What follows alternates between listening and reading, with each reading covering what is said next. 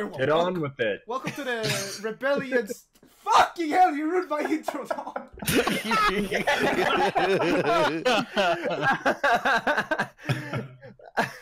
Perfect. Thank you. That's a great start, isn't it? Super real. All right. Look, I'm already... No, you gotta keep it in. Keep it in the recording. It's a great start. Look, this is how I'm going to invade the EU podcast from now on. Just get on with it. All right. But I'm adding this too. I will add this in too. Fuck you, Dom. All right, let's go. All right. What's up, everyone, and welcome to the Rebellion's Edge podcast. This time about psychological horror. What up?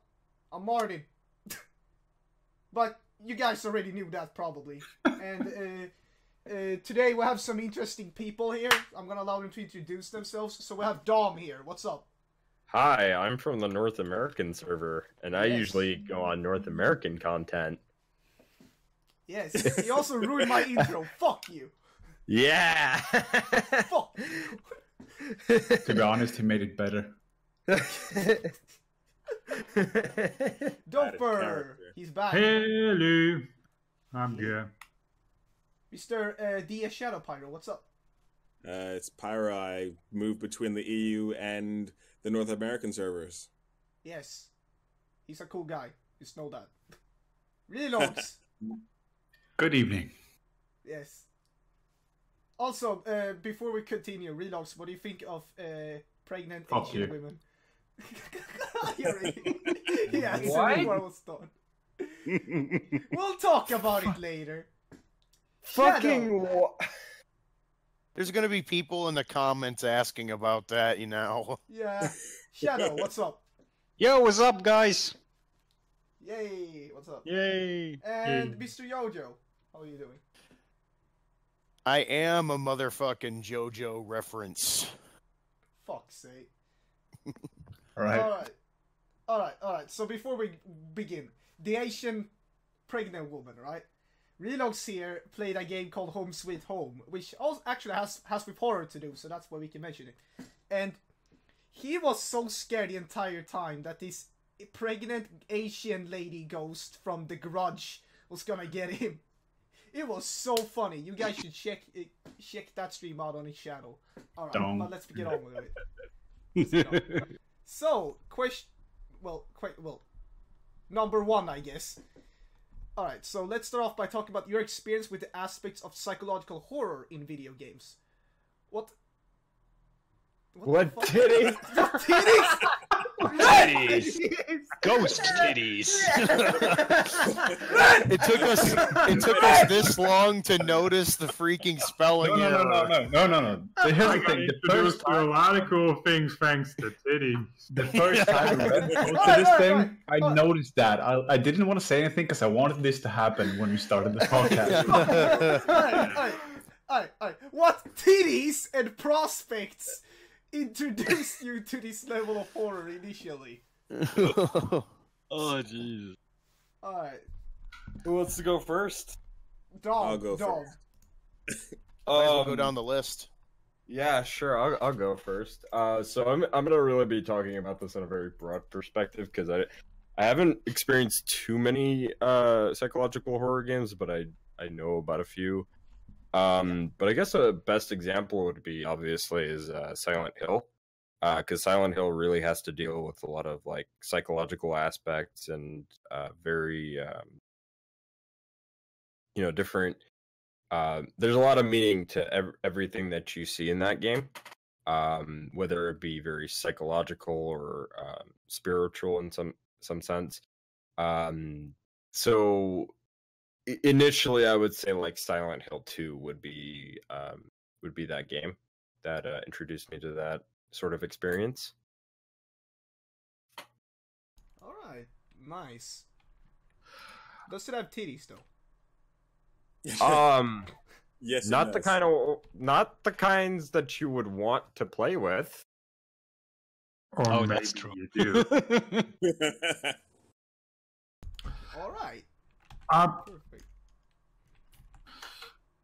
Yeah, I didn't I didn't really get into actual like real legit horror games till like really late. I played the usual games like the Dead Space, the Amnesias, the Resident Evils. I did play and I enjoyed them, but honestly, the first game that I played that tackled any sort of like actual psychological horror instead of just jump scares, monsters. I think that was a game called Sanitarium. I don't know if any of you've heard of that. Oh, It- I heard about played that game. That game is so good. I love it is a top-down, like point-and-click adventure game where you play as an amnesiac person who wakes up in a very, very strange sanatorium with amnesia, because of course every game has to start with amnesia. And the only thing he really remembers that his car crashed, and now he has to figure out what's going on, where is he, why is everything so strange and out of place. And as the game progresses, it becomes clear that you're actually like playing or reliving like parts of this man's like either child memories or fantasies. You go into like his childhood traumas. You go into like things like comic books that he used to read. And it's all incredibly like interesting in like a sort of the allegories for what he's trying to accomplish and what he's trying to remember. Yeah, it's almost 2 decades old now as well. Yeah. But It is a really really old game. Like, but it's I think it still holds up. I recommend you people listening out there actually get it on Steam or Good Old Games. Get the Good Old Games version. That one's like perfect. I think it's like what, $5 now? Yeah. I actually recommend that game as well. It's aged very well. It's a good game. All right. Has anyone got anything else, or should I go? No, I've got one. My one's the same as it's gonna be Silent Hill. That was the first real psychological horror game that I actually played. I did a bit of time on Resident Evil, but really I actually had the demo for the game Metal Gear Solid, and it came with the demo of Silent Hill. And I just remember playing it and ended up in the hospital with the nurses with the titties. And like it was me and 2 of my guys just playing the game like legit daylight, and we were scared shitless and ran out of bullets, hopping away and everything. And next thing you know, there's this nurse just biting our ankles, and we screamed and turned the game off. And from that point on, Silent Hill's legit been one of those games. I actually avoid psychological horror games as much as possible, but there are a few that catch me. But Silent Hill was my first one that made me go, this shit's real.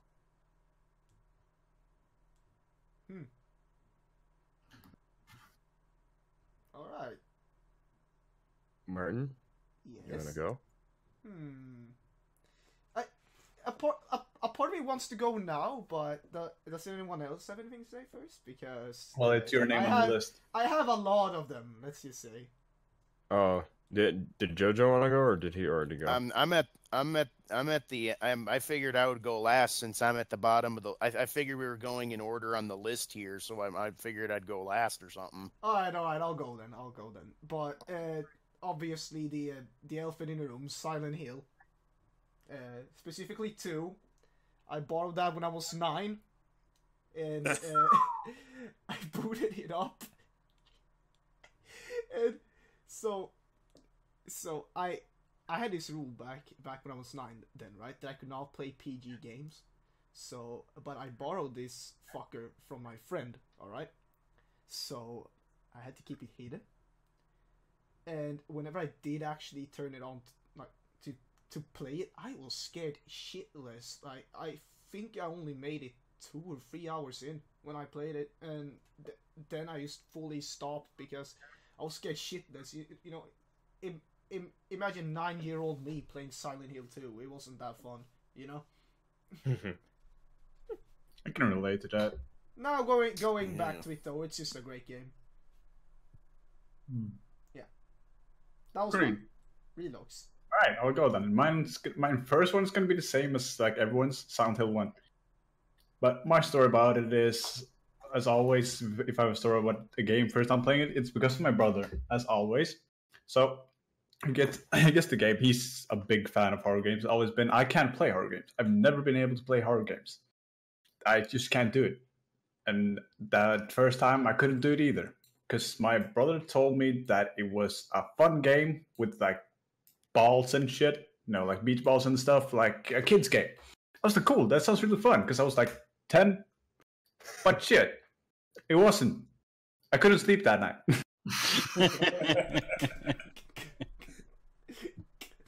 Was it the first one? Yeah. Oh, poor you. Yeah. Oh. I know that. Yeah. Wait, so did you like experience the part where Harry walks into the alleyway and he sees the guy like hung up in barbed wire and shit? And it's like all dark in the alleyway. Oh no. Let me tell you this. My brother forced me to play that game, like the entire game.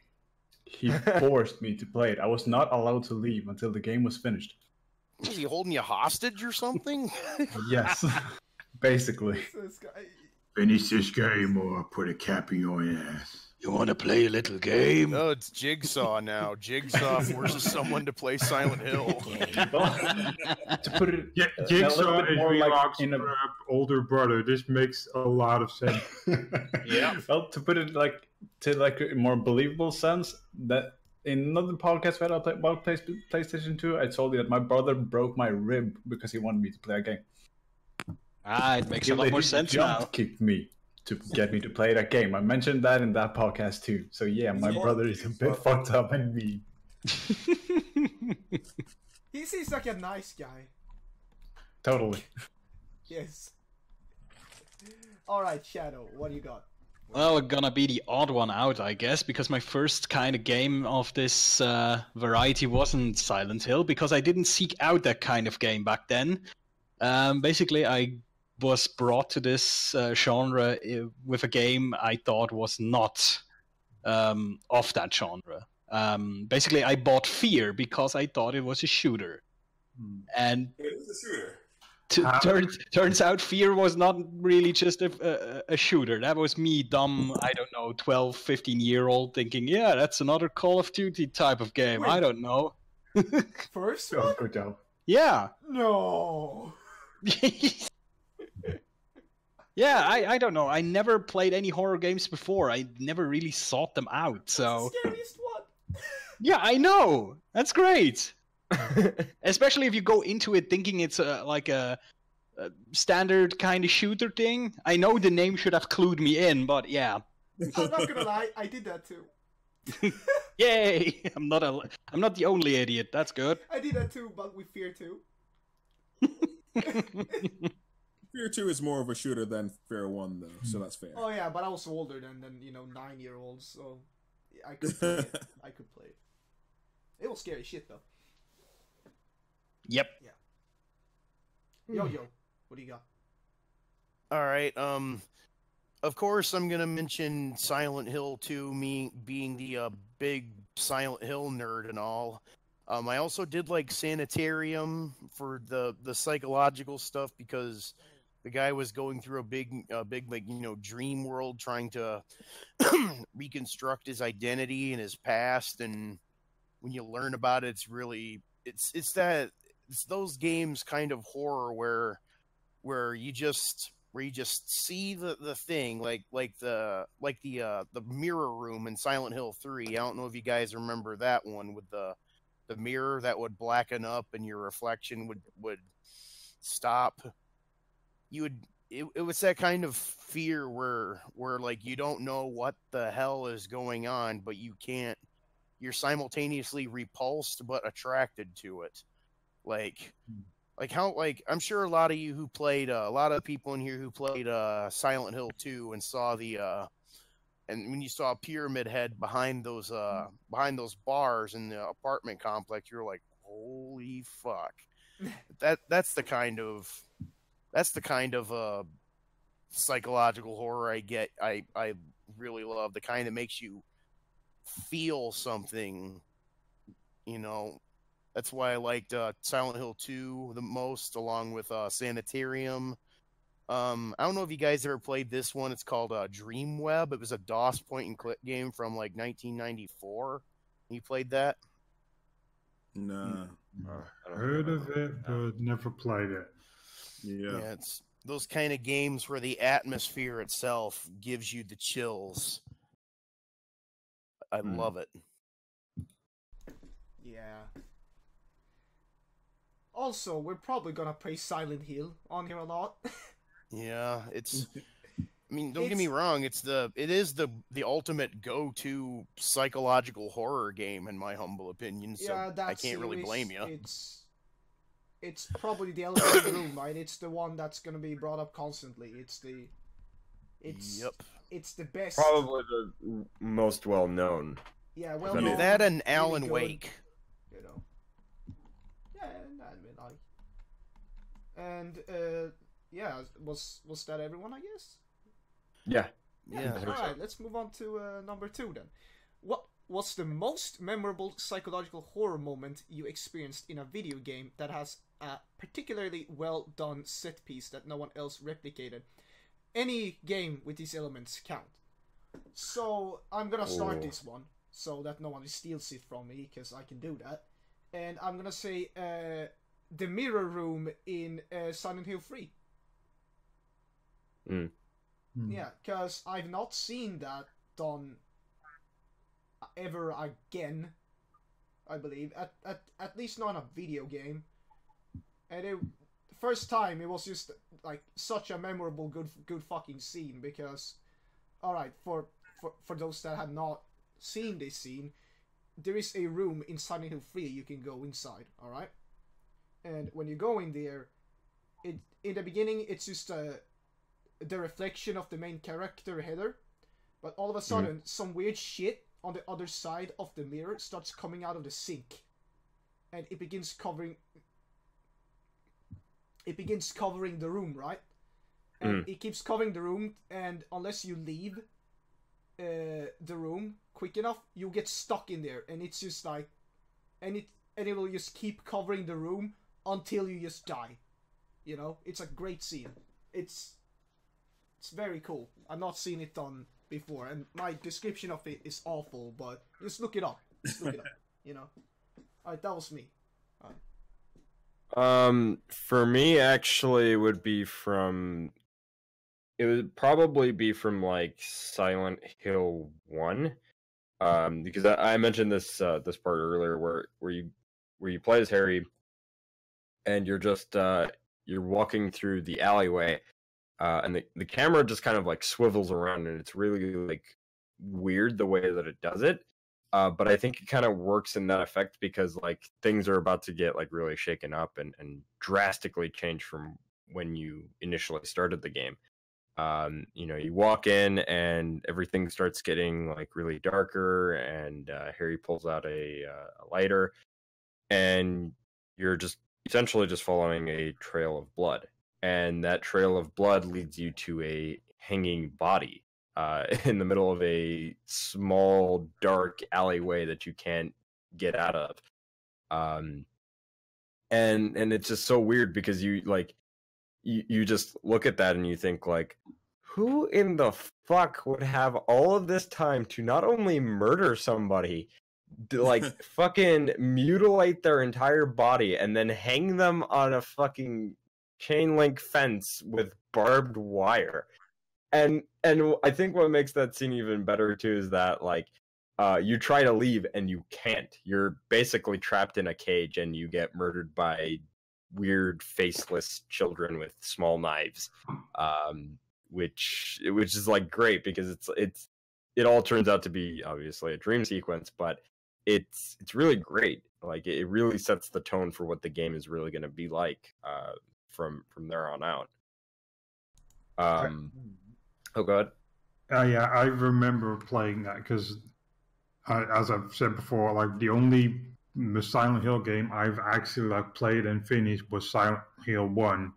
And I remember like playing that one scene, that particular scene was like really, really strong. Like it was the way that like the camera worked, where it would like tilt up as you were going into the alley, and suddenly like you turn around and suddenly there are these weird like children with knives start stabbing you, and like what the fuck is happening? What the hell? Yeah. You can barely defend yourself, and like that was a really good like opening for a game like that. Yeah. I do have a question for all of you guys though, because I'm not sure if this game would technically count, but what is it with Eternal Darkness? Because that game had like that whole mechanic with the sanity meter.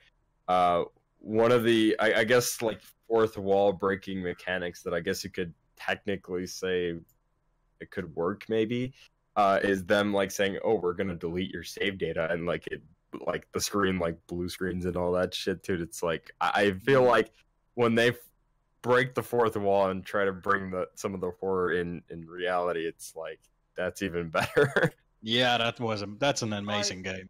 I have a like funny the idea story. of it, but the problem I had with it was that by the time I got to that game, everyone had already talked about it to death, to the point of where it just wasn't scary or anymore. Yeah, like in my humble, even though I haven't played Eternal Darkness because I don't have a GameCube, like that's one of the games that I heard, like if you want to enjoy it, just don't listen to people talk about the scary stuff and it'll only ruin it. I do have a funny story about that game. A friend of mine, you know how there's the moments when your sanity goes down and like bugs will crawl on the screen? Like one time my friend was playing it, he was by himself, and he told me that happened for the first time. So he grabbed his shoe and threw it at the TV.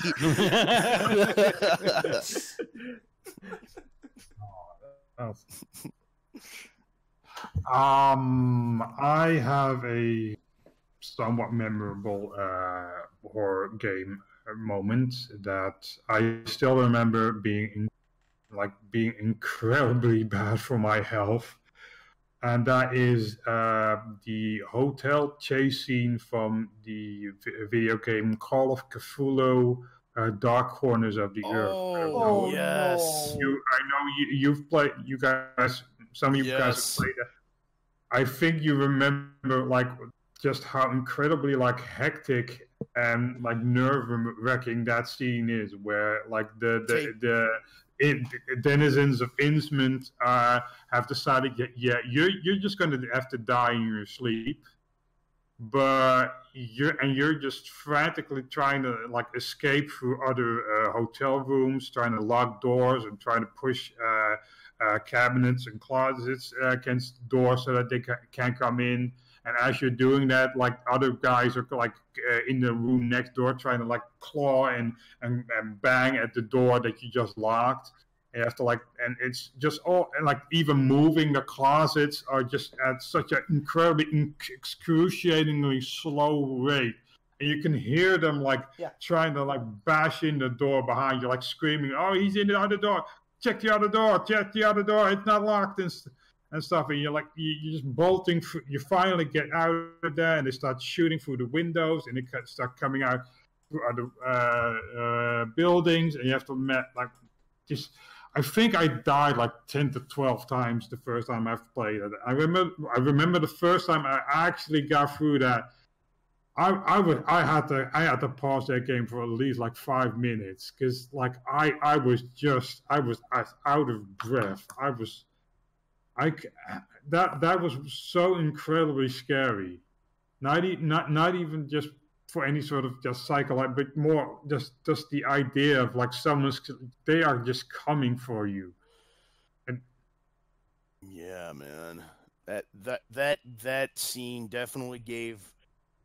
You know you're playing a very in-depth game when it starts tapping into your adrenal gland a little bit. Yeah. Yeah, when it's like, oh god, I'm freaking out. Oh god, please push harder. Oh god, no, they're in the room. Oh god, oh, quick, bolt the door. Okay, get out. Find a way out. Oh, Yep. it is so incredible. Like you just you're you're absolutely on edge for like at least 15 minutes. And It's like just- playing Doom on the maximum difficulty. Yep, and you're Yeah, trying, but yep, and you're yeah, trying but to at dodge least in elevators Doom, and shit. you have a gun. Like in that game, it takes like several hours before you even get a pistol. Mm-hmm. Yep. It's a very Yeah, good that- game, though. I recommend it. It is. It's It has a lot. It's really good. It has a lot of bugs, and I know, especially like the PC Steam version is notorious for being extremely buggy. Yeah. I'd recommend if you can try getting it on the Xbox version, which apparently is slightly less buggy. Yep. But yeah, it is a rough game. Really big problems, especially at the latter half when you get a lot more guns and it turns a lot less scary and more like just kind of annoying shooter. Where some of the mechanics don't quite work. But yeah, I still think it's worth it just for that one scene. Isn't that game getting like a remake or reboot? Actually, I know they're making a new Cthulhu-esque game. I've seen a couple of trailers, seen some of the artwork, but it's that is a completely different game. It's not a okay. I think it's made by a completely different developer too. Yeah. I believe there's some Call of Cthulhu games, and all of them are pretty different. Mm-hmm. Like I think, Yeah, I it's got think the the Call of Cthulhu Cthulhu character. game he was talking about was Dark based Horse on the of the- Shadow of Innsmouth game, the board game. I mean. Mm-hmm. Oh, okay. Yeah, Dark Corners of the Earth. Yep.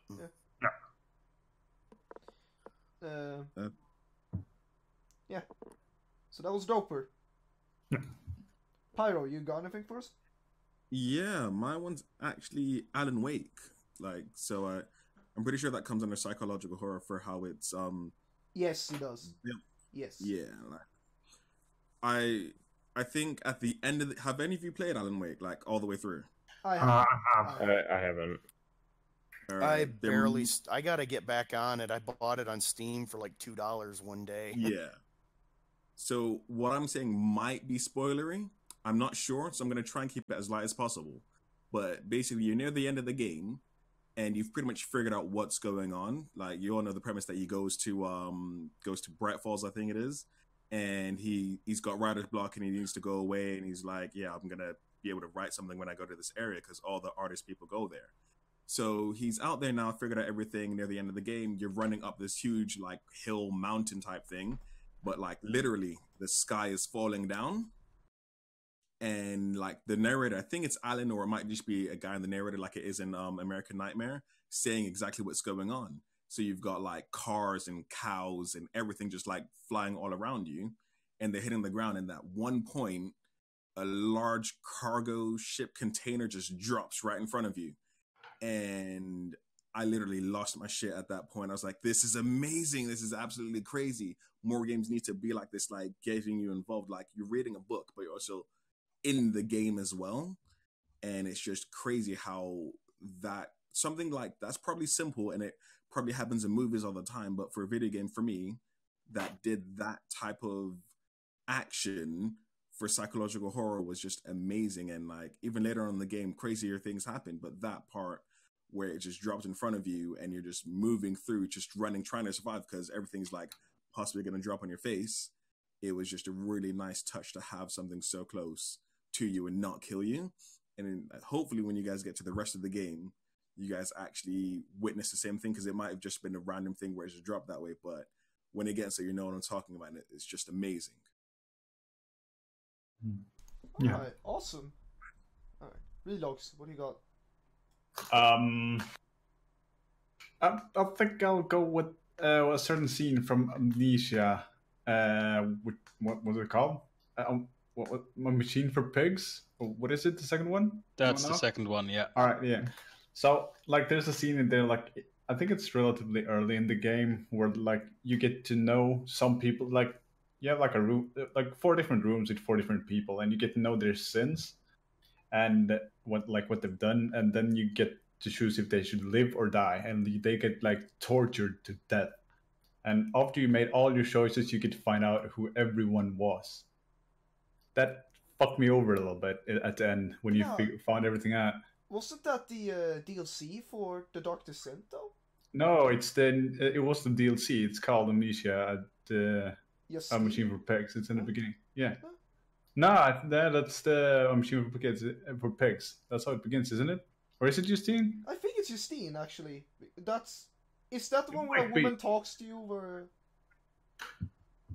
It might be, yeah. Yeah, then it's Justine. That one was awesome, though. I know what you're talking about. Yeah, that Was moment it the fucked one you up. that while you were trying to figure out what's happened there, random monsters could appear and you'd have to hide? Yeah, pretty much. Well, that's Amnesia in a nutshell, so... Yeah. Yep. Yep. I'll get But to yeah, that game later. Justine then. Yeah. You get it with the Dark Descent entirely free. It's great. Oh yeah, that's great. Mm-hmm. Speaking of which, my first one, or my most memorable one, is actually also from Amnesia, but from the first one, The Dark Descent. It's kind of a personal thingy almost, because like at the very beginning, I think, or almost at the beginning, there's a part where you go into the cellar, and it's like semi-flooded, and as soon as you like step into the water, you see something moving towards you in the water, like some splashes and shit, and you have to hop onto, like, I don't know, like crates and stuff. And I don't know, for me that really fucked me up, that whole level, because I have some kind of weird phobia that when I'm in water and something touches my leg, I get fucking scared. And I almost drown because I go into like a shock mode or something. So that was really fucking crazy for me, because there's also like most of the level you can jump like from crate to crate, or you just hop into water for just a second and go like on another object. But at the very end, there's like a huge long stretch where you just have to run and hope it doesn't catch you, and you hear it come closer behind you. You hear that splashing sound getting closer and closer, and you have no idea what the hell that thing even is. But yeah, that thing that fucked me up. Like, I remember the part. No, but the also the other thing I remember first Amnesia is much later. You're in a completely different area, and at one point you have to walk through water, and suddenly behind you hear the same steps. Yes, and there's nothing there. But for that one like split second, you're like, "Oh God, it's back!" Yeah, it's a flashback moment. It's so great. But yeah, I'm gonna agree with you there, Shadow. When you touch the water, the panic you feel, you run, you sit and run with your legs, like you stomp the floor running. Yep. I remember that as well. At the beginning, you try like cheeky stuff, like always having a crate and carry it around with you, and then throwing it and try to jump on it. You know, just to do the like cheeky jump and run thingy. But at one point, you have to say, "Yeah, no, I need to run now." yeah. Yeah. It's a good game. Indeed. Yes. What happened to Pyro? He's like dropping in and out. Yeah, what the fuck? Yeah, he dropped. Yeah, he now he's back again. Pyro, you okay there? Yeah, I'm good. It just suddenly shot out. I'm back. He's a spy. That Pyro's a spy. Oh. All right. Yojo, what do you got? All right. Yojo? Oh, it's not me then. Good. Well, Okay. Hang on, sorry. I forgot to unmute my microphone. My bad. I was coughing, so I muted it. Anyway, the most memorable psychological horror moment, I would have to say probably from almost at, I'm going into spoiler territory for this one, so bear with me. In Silent Hill 2, when you when you put all the pieces together towards the end and you find out the real purpose of Pyramid Head, because towards the game, Pyramid Head is going all throughout the game. Like occasionally he'll attack you, other moments he'll just be out in the distance or appear in a cutscene or whatnot. But it's like he's always chasing him, trying to get him.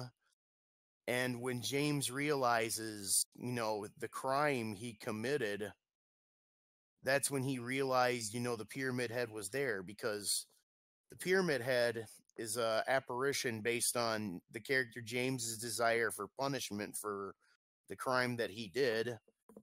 And deep down, he wanted that, he desired that because of what he did. But as he's going throughout the game, it's not even a forefront of his head. It's in his mind. He's just, I gotta find Mary. And that's just the town's, part of him that, trying to get him to admit his problems, his crime. And so after he did that, the Pyramid Heads commit suicide, and he goes up, and then he goes on the top of the building, and depending on what ending he gets, he figures out the answer to all of it, and either goes on or commits suicide or something else. That's fucked up, dude. Yeah. Also a great game. Fun fact about that ending, Guy Seehey, the voice actor that voiced James, actually really likes the water ending. So, and I know that's for most people is like the definitive and fan favorite ending of that game. Right. I heard the main reason that not only that, how Guy Seehey says he considers it to be his favorite. They had a Silent Hill 2 novelization in Japan where that was the ending of the book. So it's those two that solidify the fact that James, that and Silent Hill 4, when you find out that James, who is the apartment superintendent's son, disappeared several years ago. So that implied, yep, he did take his own life. Yep. He's a tragic character, James. It's pretty dark. Mm-hmm. It is. It's a good game as well. Yes, sir. Yes, it is. All right. We spent way too long on this topic. Yep. That's Let's what move psychological horror will do to you. Yep. All right. So Analyze and It'll discussion. linger. what are your thoughts about the common criticism that psychological horror in gaming tends to have an effect that its usefulness wears off after one playthrough? What do you think should be done to prevent this trope and keep this scares constant? I don't know. I feel like, to me at least, the thing that wears off the most is whenever the problem with making a game, right, is that if you make a memorable scene, people will talk about it, right? And what it comes down to is that, for example, Eternal Darkness, right? That mechanic about deleting your save that we talked about earlier. So many people prior told me that was going to happen. So when I played it and it actually happened, it wasn't effective at all. You know? Because, you know, I've been told by people prior, you know? So all of a sudden that game was ruined, you know? But that's the only thing I have that ever comes close to that. Other than that, I don't really know what to say yet, at least. So, yeah. Yeah, what it comes down to is what Redog said in our chat here. # stop spoilers.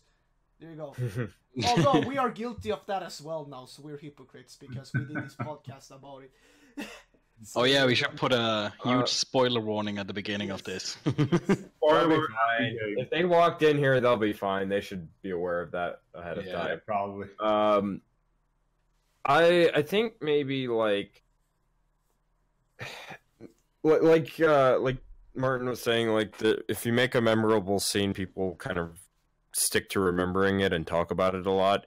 But I think like as far as like the smaller stuff, like just maybe like hearing footsteps or hearing like voices and stuff like that, I think maybe if they like tied that to adaptive difficulty, maybe like and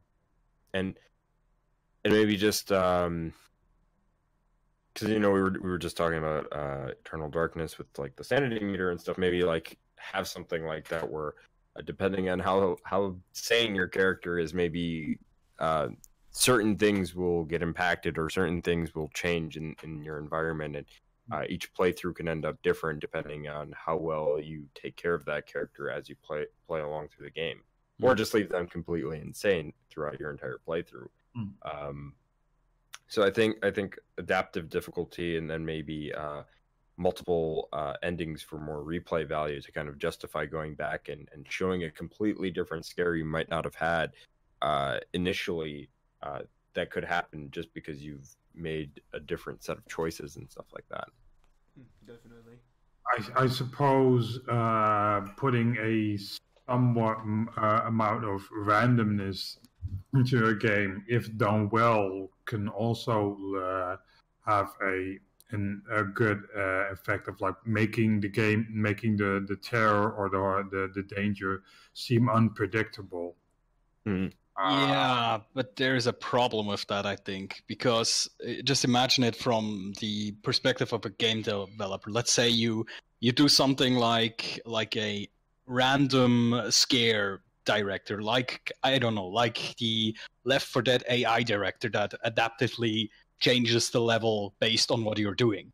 So now let's do that with horror. Let's say you have like 10 different cool, scary scenes that you have in your pool, and then per playthrough it chooses like 2 or 3 of those. Now the problem with that is, if somebody is unlucky and he gets like 2 or 3 scenes he does not really like, then he will probably not play it again. And then from the developer standpoint, he has not seen all of the game because the things that he has seen didn't really hit the mark. It's just a weird thing that you make it random what kind of content the user is going to see, and if he doesn't like it, then he will not like the game.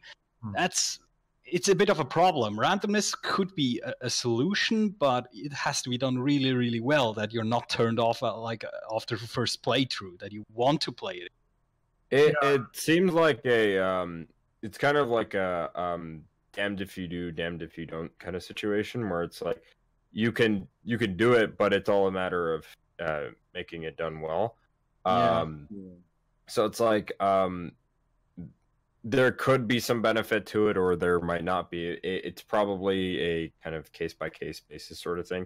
And maybe it doesn't have to be necessarily entirely random, but definitely something that maybe certain choices can impact that sort of thing, I guess. Because I'm all about the idea of like seeing like choice, like player choice and stuff like that. So if something were to happen, that's all based on whatever the player chose to do. It shouldn't be like, because I think you mentioned like 10 different sort of scenes, right? So like I'm maybe not necessarily 10 different scenes, because I think coming up with like 10 would be a ridiculous amount and maybe too hard to do, but maybe like around half that amount, to like 3 to 4, maybe 5 maximum, maybe. Where like maybe 2 of those are like variations of 2 other scenes, and one of them is like a very drastic difference. Something like that could easily work, I think. Yeah, the thing is, you cannot randomize, of course, things that would impact the story too much. But what you could do, for example, what I could imagine, have like a ton of stuff lying around the level, for example, like other games have log entries and stuff. And I know there's players who totally will ignore these, and there are players who are gonna read these things, maybe like a random newspaper article that's lying around in the level. And based on that, you could do stuff.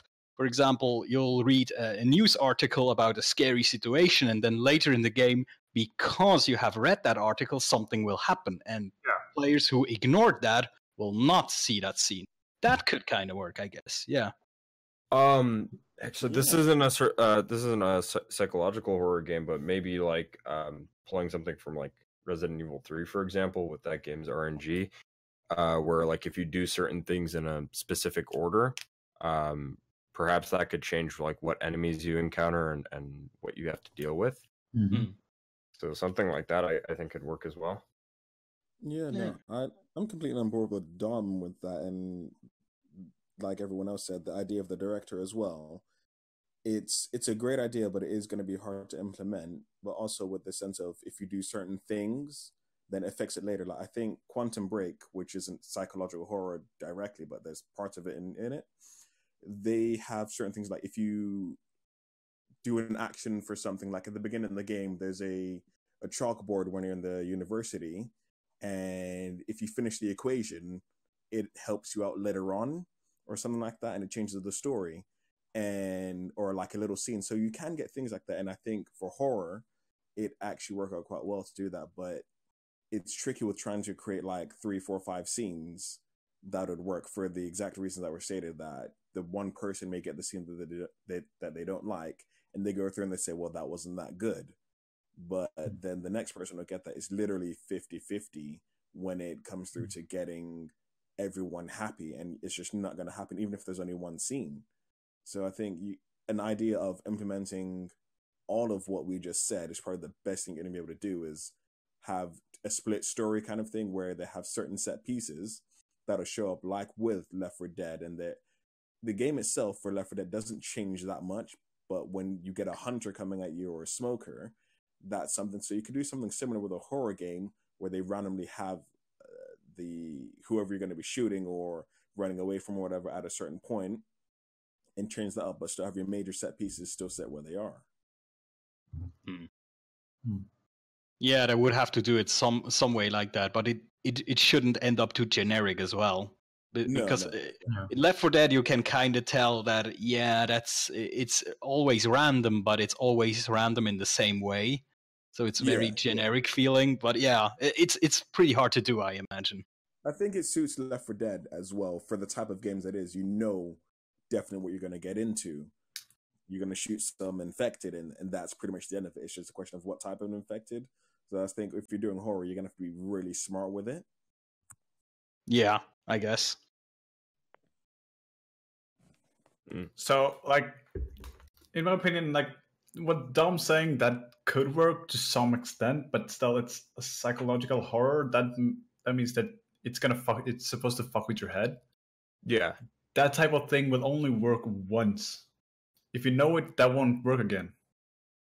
But so the only thing is to make decisions, like Shadow said, if you pick something up, it will trigger something. But still, those will only work to some extent. Like, even if that happens, I don't think you'll play the game more than twice at tops. Yeah, you're not going to go through like a 15-hour game just to see a 5-minute cutscene, or not even like a minute cutscene that was different from before. You're not going to do that. That's right. Yeah, no, you won't. There's no way. And like, even if you have all those random shit happening all the time, everything will get to a point where you will get like immune to it. I think that's kind of, but like every game, I think no matter what, if you've played the game once, the shock of anything, if it's just a great action scene, it's going to wear off if you've played it already, or if someone's told you about it, oh, this scene's really good or something like that. If you know about it already, it's automatically worn off no matter what you try and do the next time. I think I agree. It's like it would take away from that value of the same, but unless if it's like something that's entirely drastic, like as far as like going for the second or third playthrough, it's just for most casual players, they might play the game maybe once, twice is like pushing it, but after that they just go on to the next game. For people that really love the genre, I think they'll try to go for like all the different endings, all the different like situations and stuff like that. So I think that's a really hard question to ask, or rather, really hard question to answer, because there's no definitive answer for it.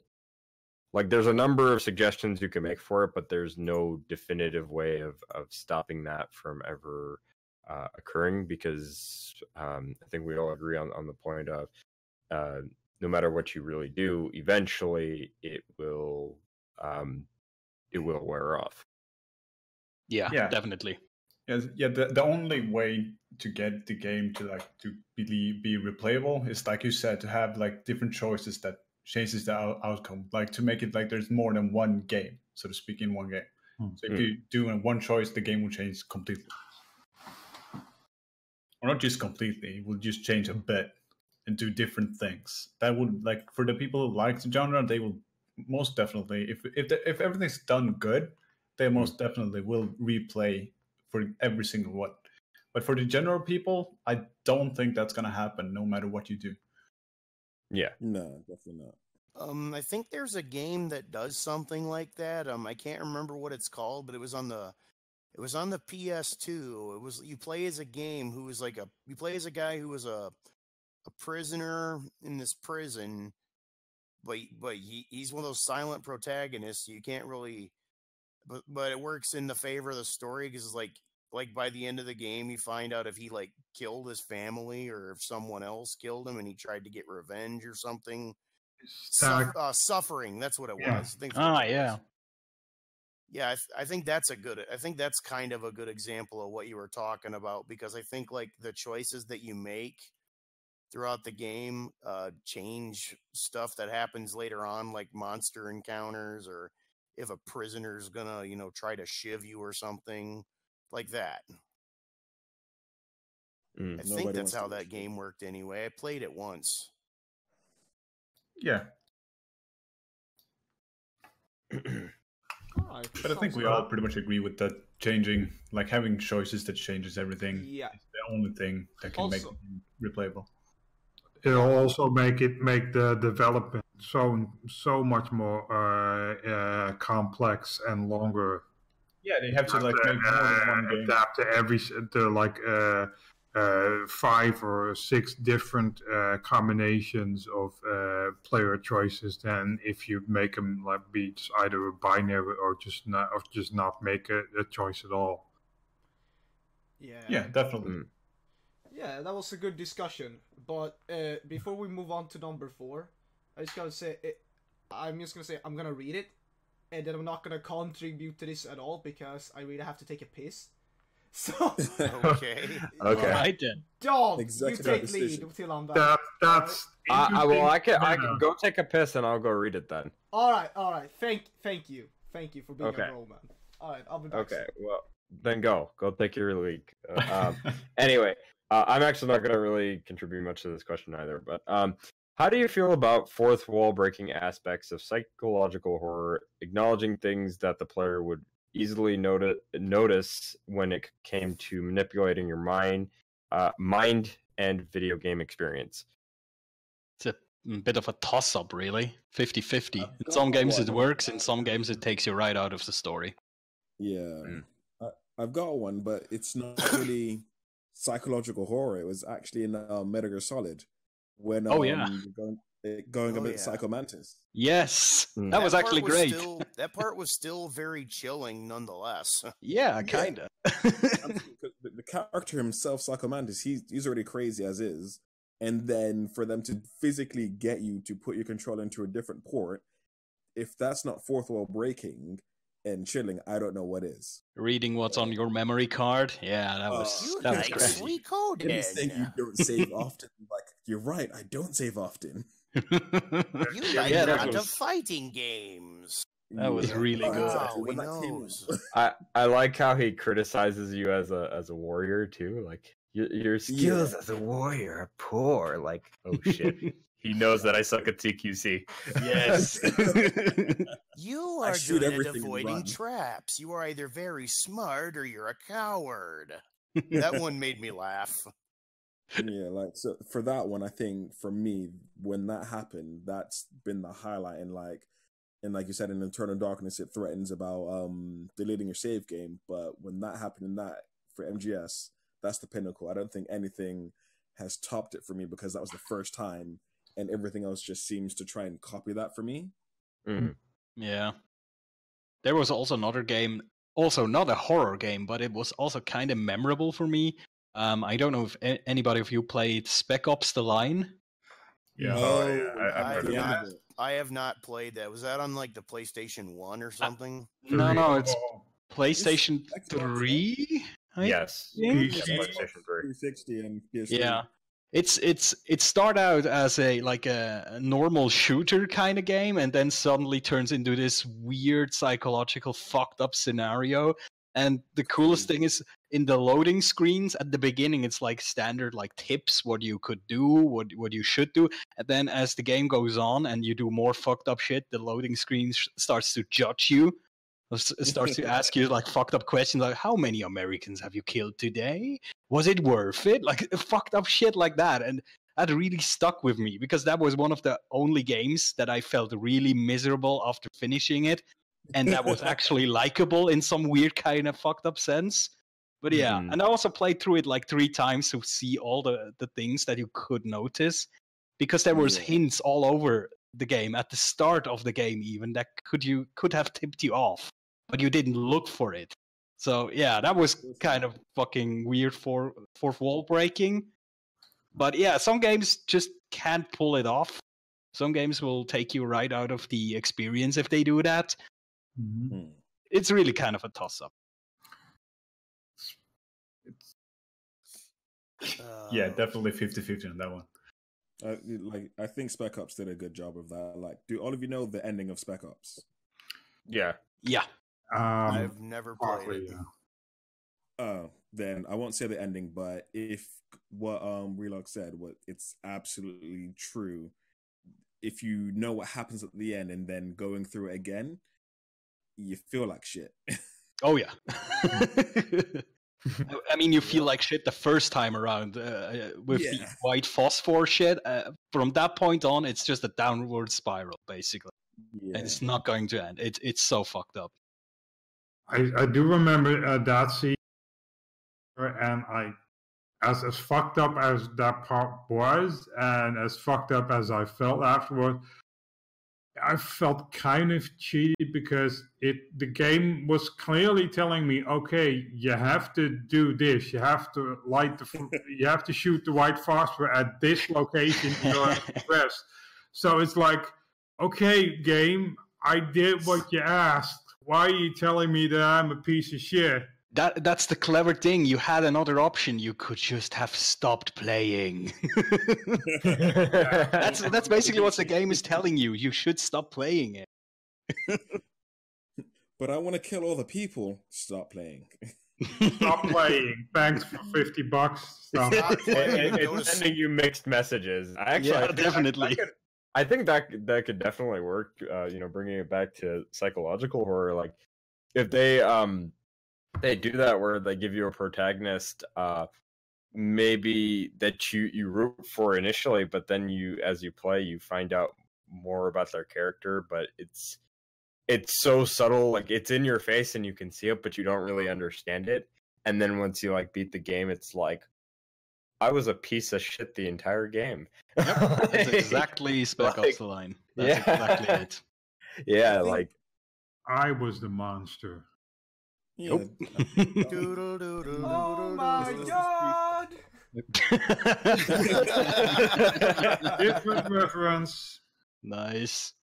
In Assassin's Creed 3, they do that quite well at the beginning as well. So if you can pull something like that in a psychological horror game, well, Assassin's Creed is honestly the one where I was like, yeah, I know, oh really, I'm with this organization, and there's this other organization that we won't call, but we're enemies.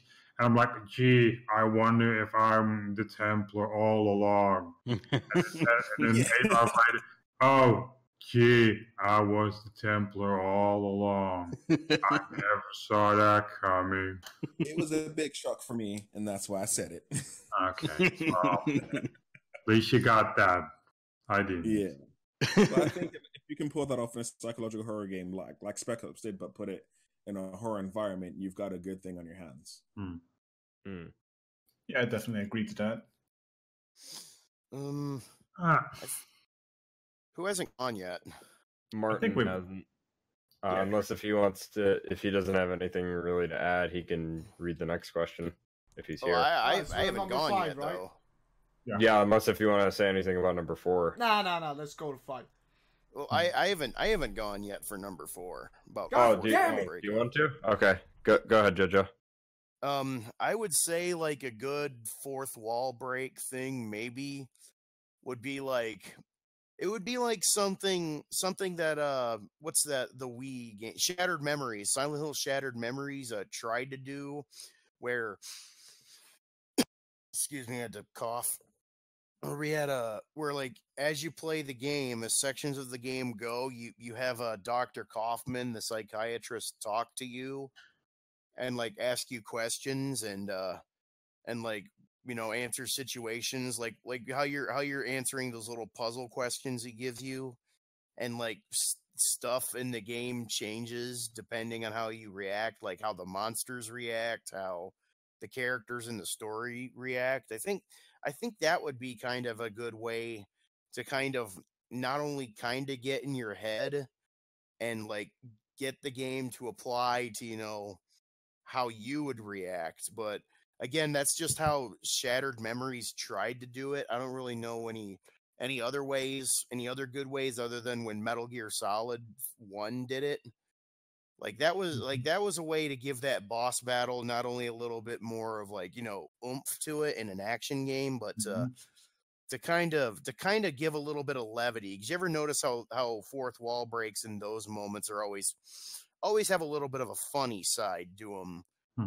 Yeah. It's It's funny you should mention the psychiatrist scene in Shattered Memories, because I think the only thing that the one that I kind of remember is the psychiatrist scene in Until Dawn. Any of you guys played Until Dawn? I have not. Not Yes. yet. Okay.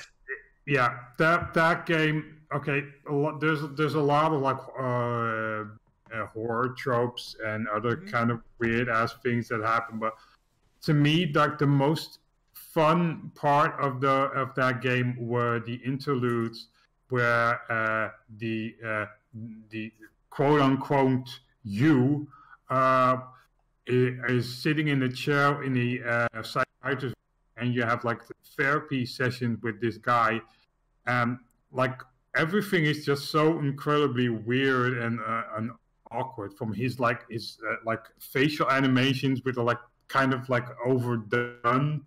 The guy, I think it's he just slams on the disc at one point. Like, yeah, and did I startle you? Yeah, and he started asking questions like, okay, so which character do you like the least, and which character would you like to see die? And do you hate zombies? Do you hate snakes? And if you say, oh, I hate snakes, then at the next session there'll be a snake sitting right in front of you.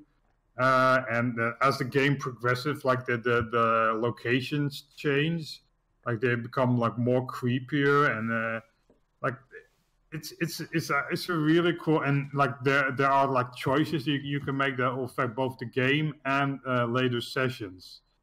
Yeah, although it does semi reveal itself not to be fourth wall breaking at all later on. It does, but for the like, time, it's like. Yeah, but there are like principle. Okay, but you're just playing a game.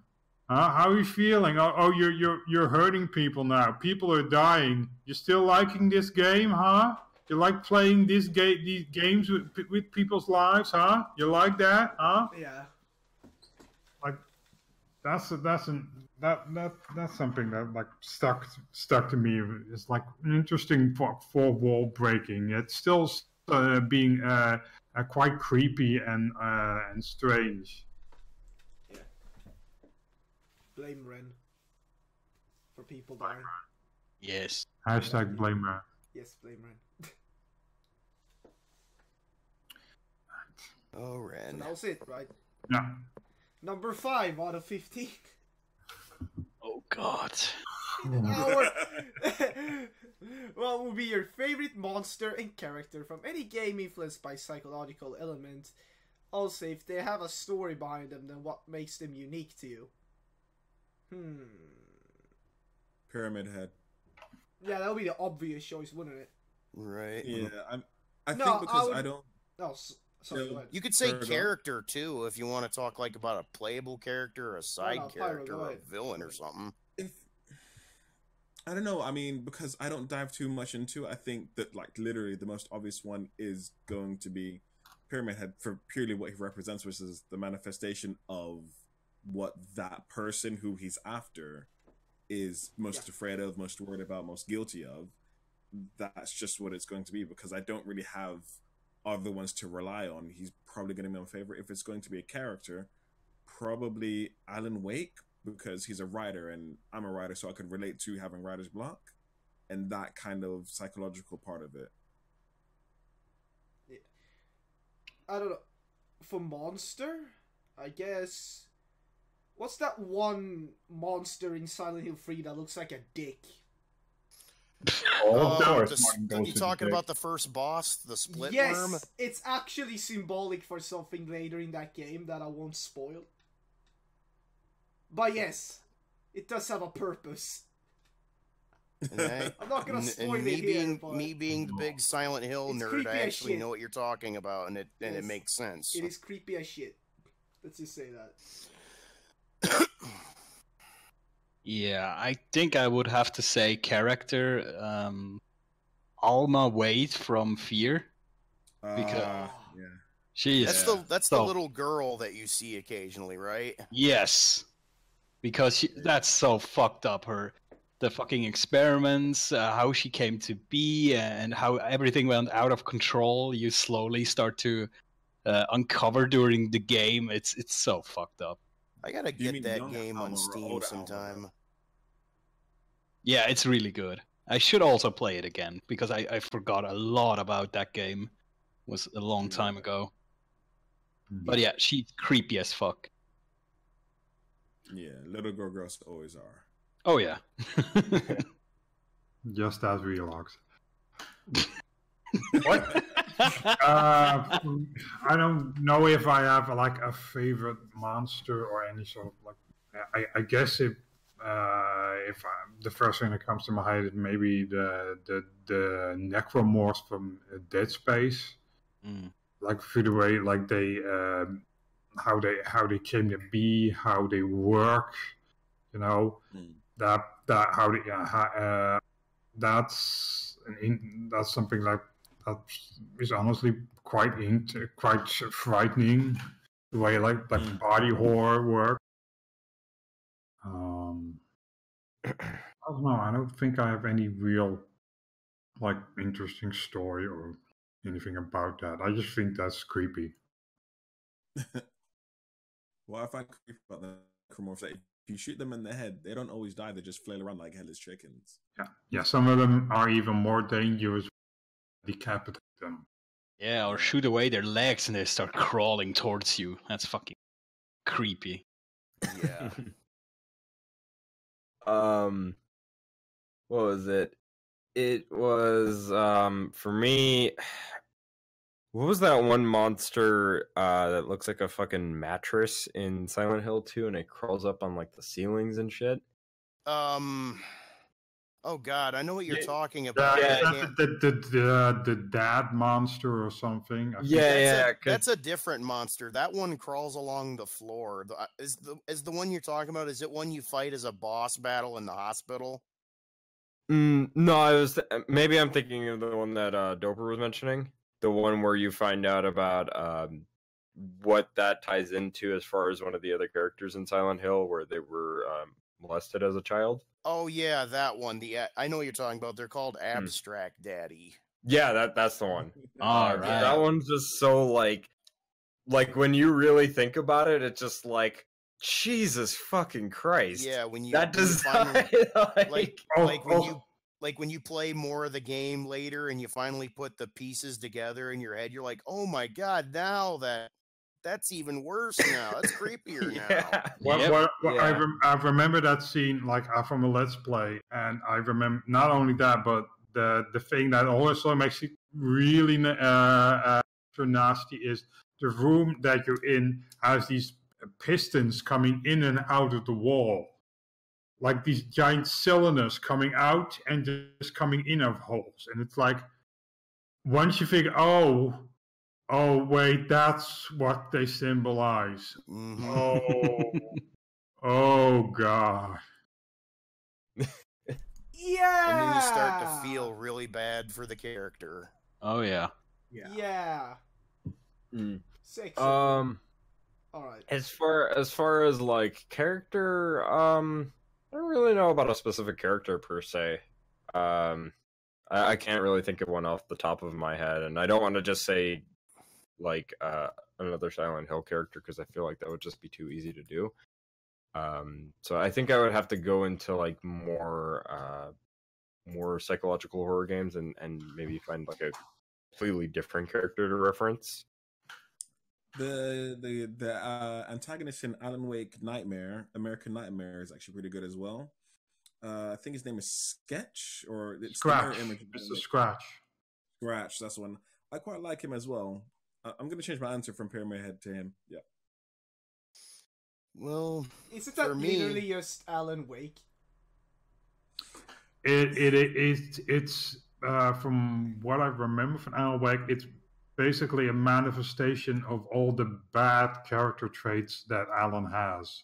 Yeah. Just like manifested in like this kind of demonic entity, this like serial killer. Yeah. By the way, I love how it's called American Nightmare. Just want to point that out. What's American about it? I don't know. He has guns. It has a Finnish main character. Yeah. It has that makes sense. What the fuck? So somebody calls Atelius up in the Switch. Yes. Please. We need Mr. Man. Finland here. Yeah. I guess since we're not going in order, I've actually got a pretty good one that's not from a Silent Hill game, believe it or not. It's from another horror game. I guess you'd call it a horror atmospheric psychological game. It's this old point and click DOS game that I had from my childhood called Dreamweb. It's the main character, Ryan. He's a character that's plagued with all kinds of nightmares, and he has a depressing life. Like, you read about this in this cool little journal that the game comes with, a physical journal that also works as the copy protection, because you need to look up a password to access, a puzzle in the game by reading it. You learn that the guy's, he's very depressed about his life. Like, he lives with his girlfriend, and, she's very successful, whereas he works in a slummy, depressing bar. And his best friend is a drug addict who comes by to, try to sell him drugs every single day, but he's been clean of that stuff for a while. And during this whole depressing life he has nightmares about people in this alternate dimension who tell him that he's got to go kill these people who have a lot of power in the world. Like, one of them's a singer, one of them's a military leader, and these people have to be killed, or else the Dreamweb's gonna shatter and the world's gonna end. But as you play the game, you come to think maybe these are just dreams that my character's having, and he's just going on a big killing spree this whole time, shit like that. And it makes you really question. It made me really question, that the character Ryan and his mind, is he really having these dreams? Are these actually, visions of another world he's having? Or is he just, snapping and losing his mind and just going on a killing spree? That's why I think Ryan, the protagonist of that game, is one of my favorite characters. He has a lot of depth to him, makes you question just what the hell is going on, makes you really question him and the world around him. If that makes any kind of sense. That actually sounds very good, by the way. What's that game called? I might check it out. Dreamweb. It's legit. Yeah, it's a DOS game. It's legitly freeware now, so you can legally download it for free now. You can run it, like, I run it in a DOS emulator. It's a really good atmospheric, atmospheric game. I recommend you guys check it out if you know how to get DOS games running really well Or on just get DOSBox. Yep, DOSBox. Yep. There's a couple sites where they even have the game all loaded on a preloaded DOSBox. So all you got to do is just double click it and play it. And I might actually do a let's play of that game sometime. Now that I've mentioned it, it's one of those kind of games. Yeah, sounds nice. The only like if we go on the deep end here, like the only horror game I played that was that old was that had horror elements was Waxworks. I don't think I played That game one. is Is that a creepy DOS as game? Shit. Yes, Is that it's a just, DOS it's game? gory as shit. Like the way you die and everything. It's no, I don't recommend anyone plays that. It's literally scarily disgusting. Now you're making it sound more interesting, actually. It's I on do like GOG. over the top violence. Don't play it, even though I told you where to buy it. Don't play it. Should we look up YouTube? Should we look up like a let's play of it on YouTube at least? Yeah, sure. This is a great recommendation from Martin. Don't play it. Don't buy it. All right, Don't buy it from here. All right. All right, I guess I'll go with mine then. I'd probably say Leland Van Horn from Condemned. If anyone's played that game. Oh, yes. I played a little bit of that game. I love that game. He's like the main serial killer who he goes around and kills serial killers. In the way that the serial killers kill other people. He does the same shit to them. Oh, there's a lot of creepy stuff in that game too. Yeah, there's just shit done. Yeah, but I like that dude. He's fucked up in the head. He's fucked up, but he's doing something right. And he's doing something right in the wrong way. It's actually a revelation to why he acts like that later on, and it's cool as shit. First game is really good. Second was great up until the very ending. The ending sucked in the second one. Yeah, Yeah, that's true. Yeah. But yeah, the first one is amazing. Oh yeah. Play Condemned. Play both of them. 2 is still good up until the ending. Just disregard the ending and. Yeah, it's still a worthwhile game to play. Yeah, it's still worth playing. Just know the ending is trash. That's it.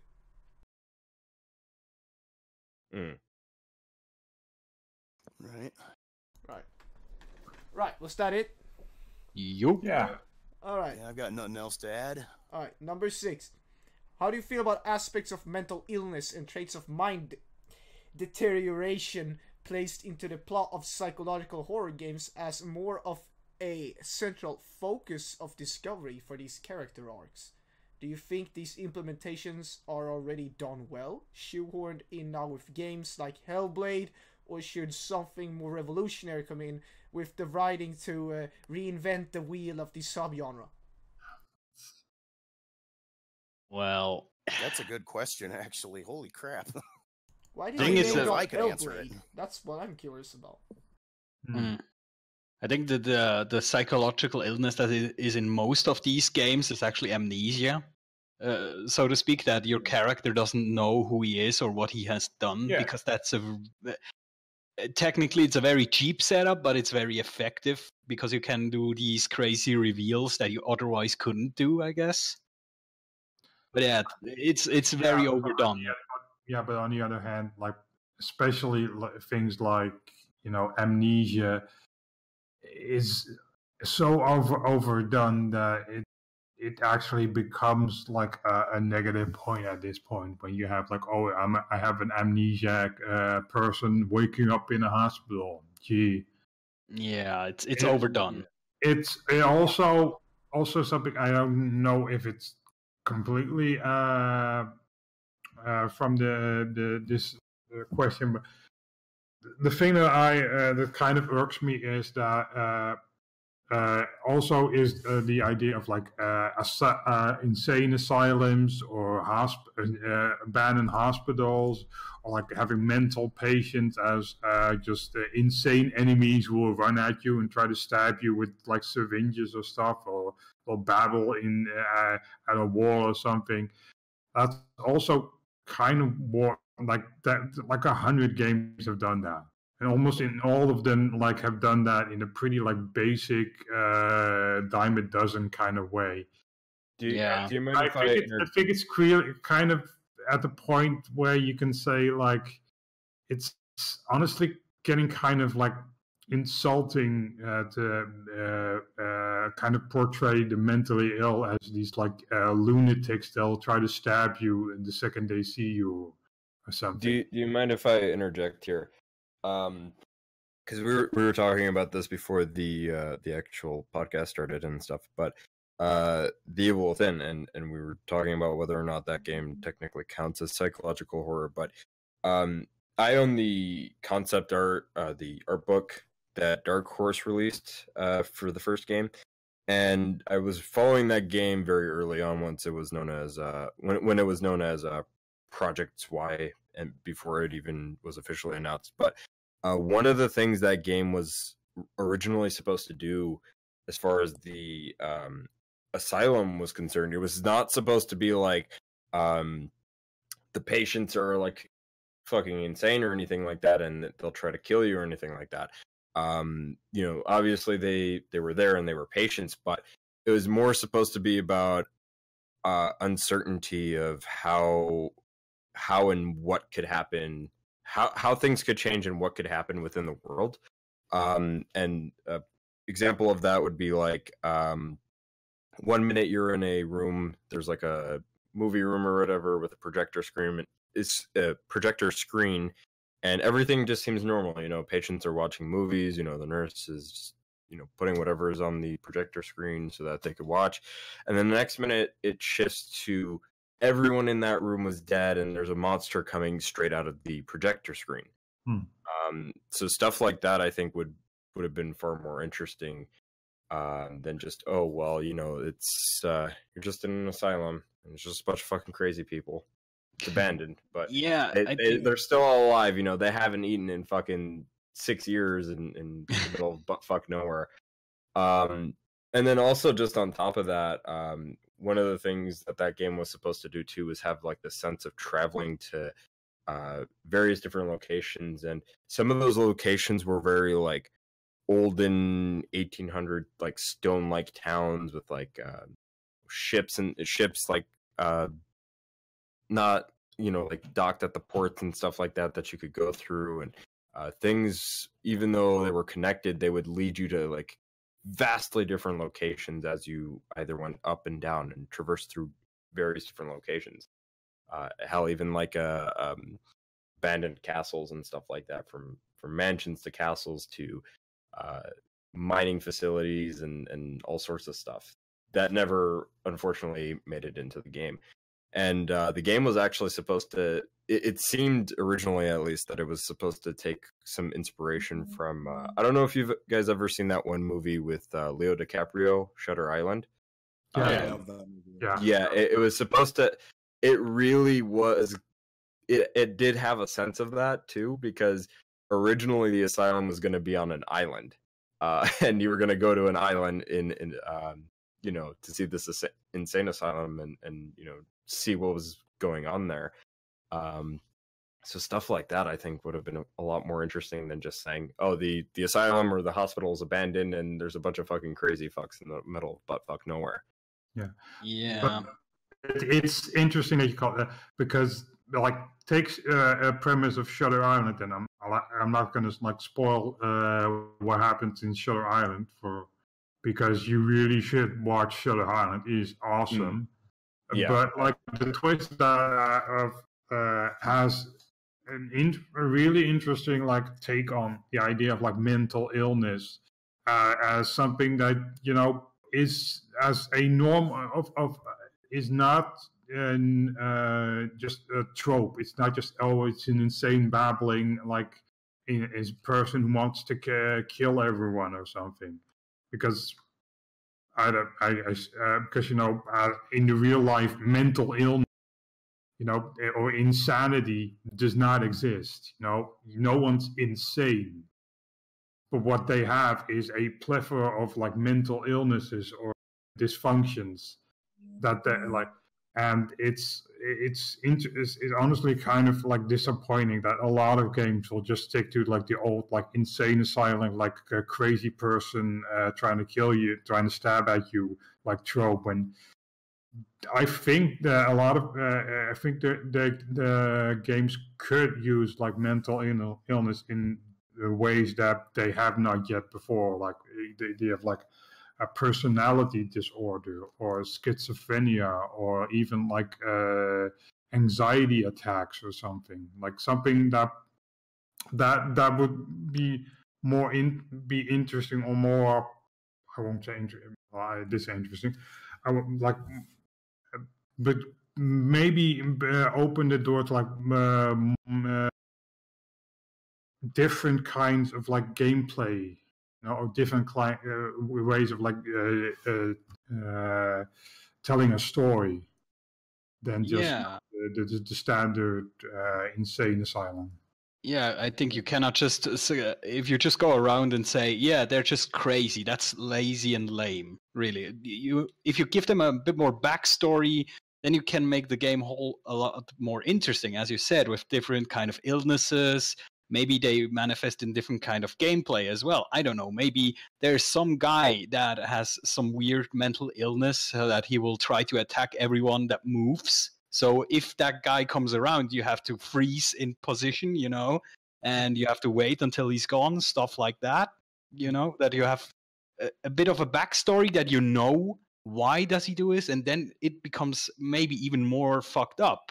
As with the thing that we talked before, the Silent Hill monster, what was he called? The Daddy monster. Abstract Daddy.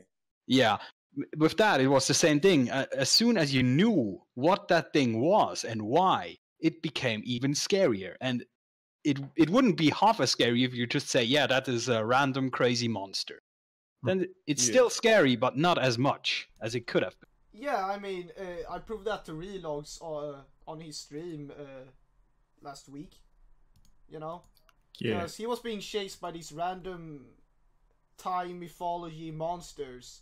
And as was going along, I was actually explaining what those monsters were, and it made him even more scared. Yeah, it's sometimes also with like mythological monster, if you read the folklore that inspired these monsters, it gets a lot more scarier all of a sudden.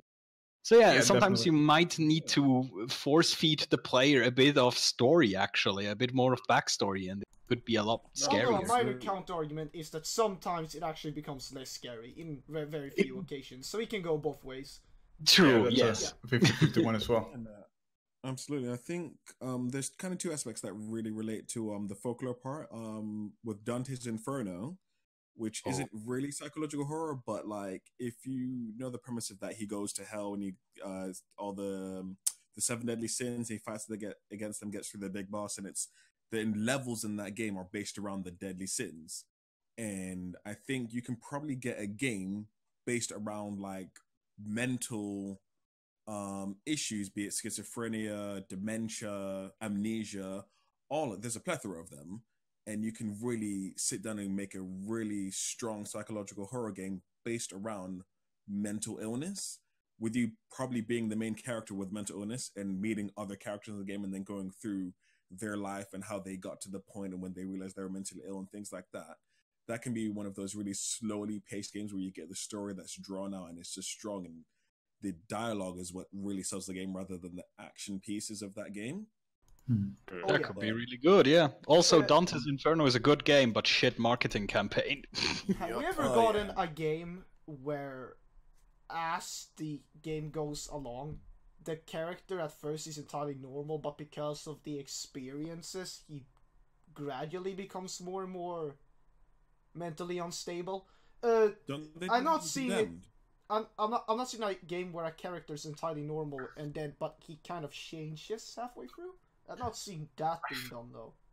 I think there might be, but I can't recall.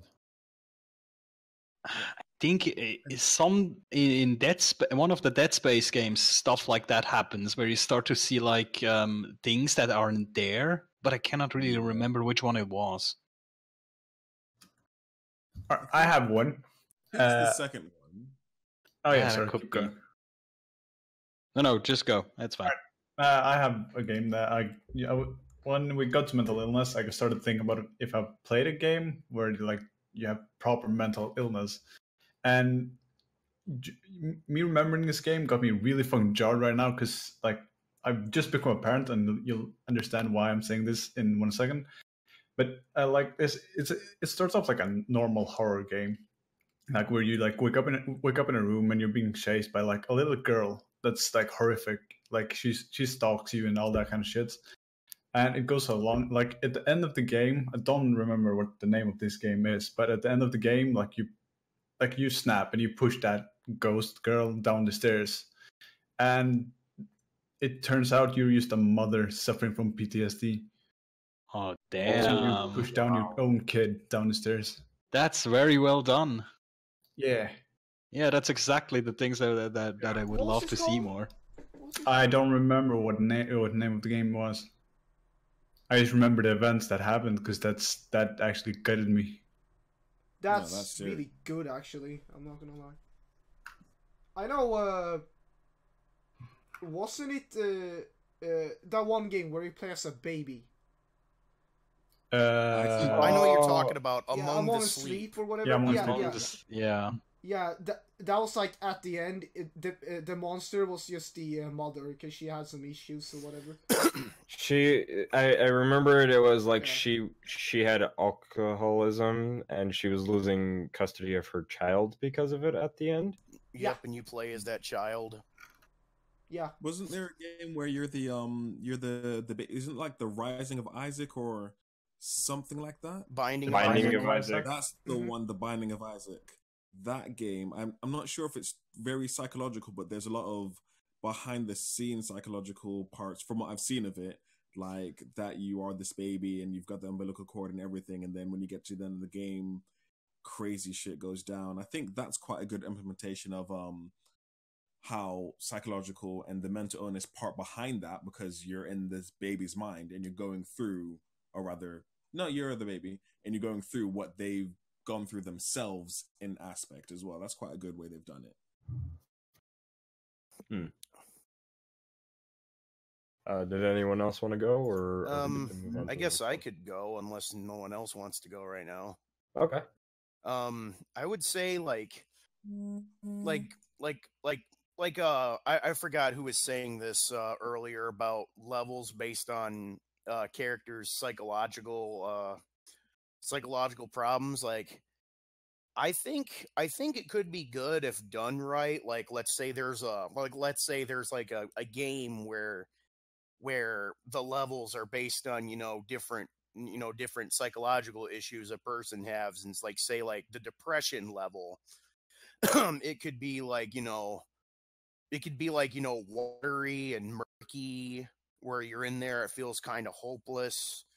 All you can really do is just, you're in a boat, you're rowing along in a big gigantic sea of nothing but a blue void and water and maybe rain.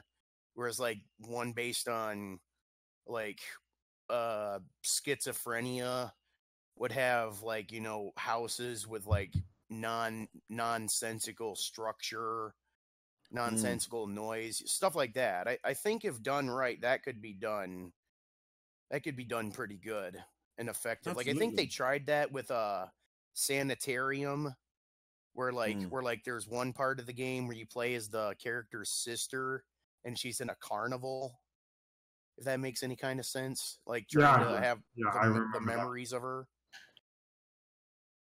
No, definitely. That sounds. I completely agree. I was the one that was saying about the mental illness levels as well. So if they can do that sounds like something I'd actually get into. I think if on a protagonist side rather than even just the story, I think, and it's sad to say that schizophrenia can actually work really well for, like, say, as a hero, you can have different powers based on your schizophrenia. Like, I think they did that with Jericho. It wasn't so much as schizophrenia, it was just different characters, and you can beat like 6 different characters playing throughout the game. So if you can do that type of story, but still with the characters rather, but still have a good enough story that provides an explanation as to why that's there, rather than just, oh, you've got schizophrenia, so it gives you different powers. That can be something that's really good as well. Oh, I get you. That makes sense. Kind of like didn't they try that in what's that really popular Psychonauts? Didn't they try that with Psychonauts at one point in the game, or was that just with the environments? I think it was just the environment. I played Psychonauts, to be fair. I think it was just environment. I'm not quite sure. I'm not that familiar. I've played Psychonauts like years ago, so I barely remember anything about it. But yeah, having like levels based around different kind of illnesses, like based like the previous guy said, that make like a depression level where you have the exit, and the exit is just like a shining beacon of light, but you have to collect 50 points to get to that exit. But try as you might, you will never get more points. And you can see the exit. You can see that that's the correct way to go, but you'll never get through it because you just cannot get 50 points. So you'll have to go through the worst a worse exit. Or you could do like a clever fourth wall thingy that you have to actually quit the game to get further ahead. That would be really sneaky. That's not a bad idea, actually. That's like the one in Metal Gear Solid where you died, and in the death screen you had to actually revive yourself, and I didn't get that the first 3 times around. I did not get that either. That was really good.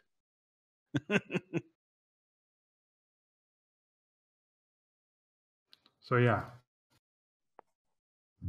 All right. Shoot. Next question. We move on. Yep. Yes. Yeah. Martin. Go for it. All right, let's move on. Yes.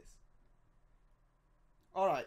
So, what was your favorite story within this genre of psychological video games? Please describe why. It's the easiest question, man. Come on. Who's gonna? I can start. I'm happy to do that because mine's absolutely ready. All right, go ahead. Alan Wake, straight up, for me, it is because like I said, I'm a writer myself, so having writer's block is a serious thing when you've got that issue. And the whole story of going to this whole different environment to completely freshen up your mind and get those juices flowing again, and trying to write something, and then going through everything for Alan Wake as the character. And I love the fact that his name just means awake as well, and he's just going through this whole story with the shadows and why the shadows are there. And when you pick up the manuscripts, going through the story that he's writing in Bright Falls, and overall how they wrote that is absolutely amazing. And especially when you get towards the end, when you're figuring everything out, the set pieces that they've got in that help the story much more than I think many set pieces really help a psychological horror story, and even action games for that matter, is absolutely amazing. Going through, picking up bits and pieces, and even within the TV show that they've got as well. I can't remember what it's called, but there's a TV show on, when you see a TV, you can watch the episodes going through, and that pushes the story along. Everything in that game mattered story-wise as long as you picked it up, and getting to the end, absolutely amazing.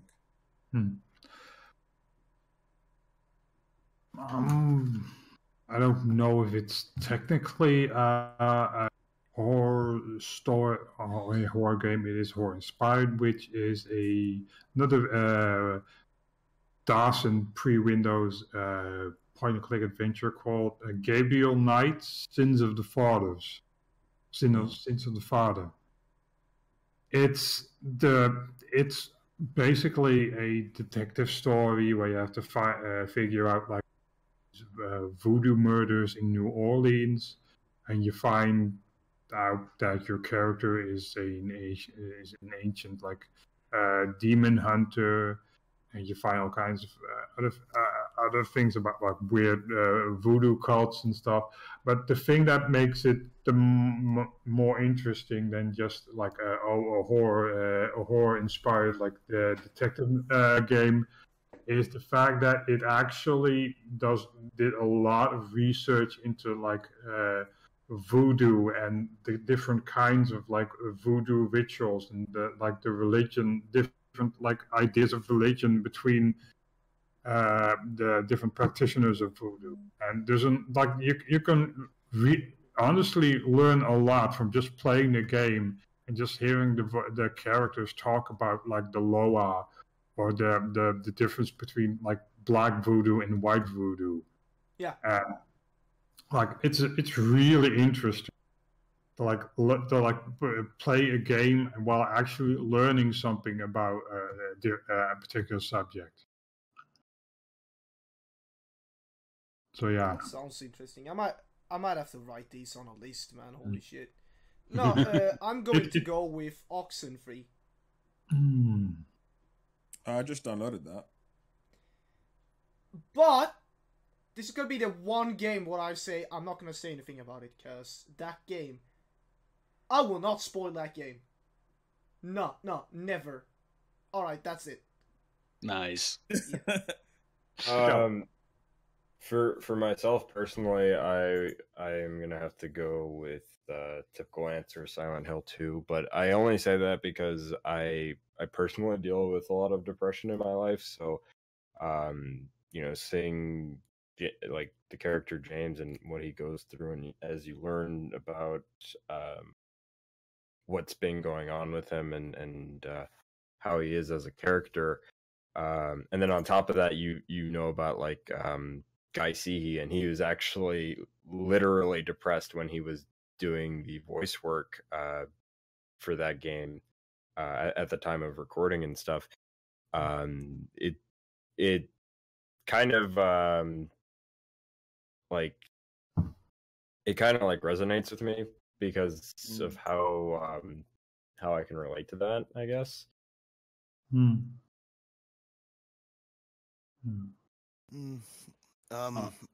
I guess my favorite story within psychological horror, going back to Silent Hill, but a different Silent Hill game. Walter Sullivan from Silent Hill 4. He's the main villain in that game, sort of, and because of the things he had to go through, you really can't blame him, because here's kind of his story.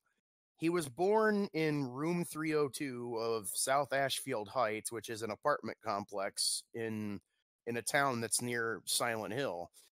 His biological parents gave birth to him in that room and just packed up and left him there all by himself. So he was found by the superintendent. He went to the hospital. He was saved. And he went to an orphanage where he was raised by the Silent Hill cult. And he was led to believe through brainwashing and, abuse through the prison guards and the religious people who worked at that sect. He was led to believe that room 302, the very room he was born in, was his mother. And he had to go through like this ritual where he had to kill 21 different people to awaken his mother. And throughout that whole time, throughout his childhood, when he was in that prison, he was forced to read the religious scripture and abide by it. And if he didn't, he would get beaten by the prison guards and thrown in jail, and not in jail, in the prison cells. And this is when he was like an 8-year-old boy. And now in the game as an adult with some occultic powers due to a ritual that he did, he's continuing his murder spree. And because of all that, it's hard. The only thing you could do to stop him is to physically force him to stop by killing him. Jeez. Like all his life, he was treated like some big unwanted mistake that he just got thrown to this planet by a cruel mother, by a cruel mother who brought him into this world, to where he's constantly being beaten, being used, possibly other stuff I don't even want to get into as a child. He's kind of a sympathetic bad guy in a way, but you still gotta stop him from Awakening the God. I really need to play that game one of these days. Good game. You should have blamed Ren. Hashtag blame Ren. We all should, yes. I'm an asshole. All right. I think for me, the coolest story. It's a bit of a weird game. It's called SCP Containment Breach. Oh my God! I could not play that game because of all the jump scares and that freaking teddy bear that would show up occasionally that would just kill you. The thing is, for me, I love that game not necessarily because of the game, but because of where it came from. It came, of course, from the SCP Wiki website, which is like a huge creepy pasta kind of website. Oh yeah. Oh God! Nice screw photo. you, Ren. Screw you, Psycho. I see that. Nice. So yeah, basically, it's made from stories that user have written. These kind of scientific creepy pasta story from a fictional organization that keeps a hold of anomalous creatures and artifacts and tries to shelter them from the world so that the world is not basically doomed. And you start in the game as a D-class personnel, which is basically a death row inmate that is sent to the facility for testing. So basically, you're a guinea pig.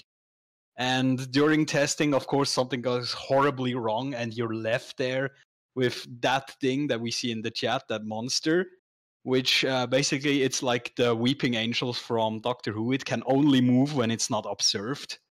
And that sounds easy enough, but the thing is, you have like a blinking mechanic in the game that every like few seconds you have to blink, and then it moves again. So you're never safe, and then you have to escape, and you meet other kind of anomalies that if you read on the SCP website kind of regularly, there's like 1,000 of these things, and they just put like 3 or 4 in this game. And that's kind of cool because there's so much cool stuff on that website. They could make like hundreds of games from the content that is. They can make games and movies and shit too. Oh yeah. There's a spin-off game for that game. Yeah, the stairwell. Yeah. SCP like stairwell or something. And it's just a game where you walk downstairs, and it's pitch black almost. And as you walk downstairs, just horrifying shit happens along the way. Yes, there's a part in the stairwell game where you go through like it's like a brick stairway at one point, I think, because it changes as you go down, from what I remember. And there's like a hole in one of the walls, and you look through it, and there's like some shit. Yeah, there's like some shit that you see. Yeah, that shit. And I think if you take too long, eventually there's something that will kill you if you take too long in the staircase. Yeah, because there's one of them. There's something chasing you. Because if you stop long enough, you'll start hearing the footsteps louder and louder. Yeah, it's some weird thingy that inhabits this staircase. But that's the great thing about the SCP website. Even on the website in the story, it's never really explained what it is. It's very vague, so it's left to your imagination what kind of fucked up thing that is. And that really, really makes it even more scarier if you make it up yourselves. There's a part in that game where it says, "Look at me," or "Look behind you." And if you do that, it kills you. Yes. Yeah. Oh, sorry. Keep going, Shadow. So yeah, I just wanted to say that's just so great because even if I just read the articles on that website, I sometimes get the chills. And if they make these things into games, it's even better. So yeah, there we go. Yeah. SCP Wiki's really fun to. There's an app for the phones where you can just read that shit whenever you want. It makes for good reading.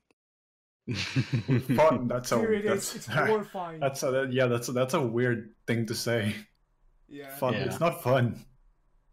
Yeah, there are some fun things in. It's not just creepy. Sometimes it's very clever stuff they put in there. You look up SCP-420J. Oh yeah, there's choke and anomalies they put in there as well. They're really fucking funny. Like, there's one that I wish I had in real life. It was the endless pizza box. Oh yeah, that's so great. Open it up, get free pizza whenever you want. Sometimes there's just stupid shit like that, but yeah, there's a lot of scary stuff too. Yeah. It's just a great website to read. Wait, if you're hold up. bored. Hold up. If it's an endless pizza box, how is that a bad thing for the world? Like that's it's look, not. you can solve world hunger with a fucking endless pizza box. This is a great idea. But then the entire world would get overweight, and then like the problem would be people dying of hunger, would be people dying from heart attacks. Who said you had to eat it though? Yeah, that's the thing. They also contain non-dangerous stuff, so sometimes it's just like some weird kind of mythological things. There's like a skeleton key described, like a key that can open every door. There's just some very mundane stuff as well on there, but there's a lot of scary shit. It's worth a read. Oh yeah.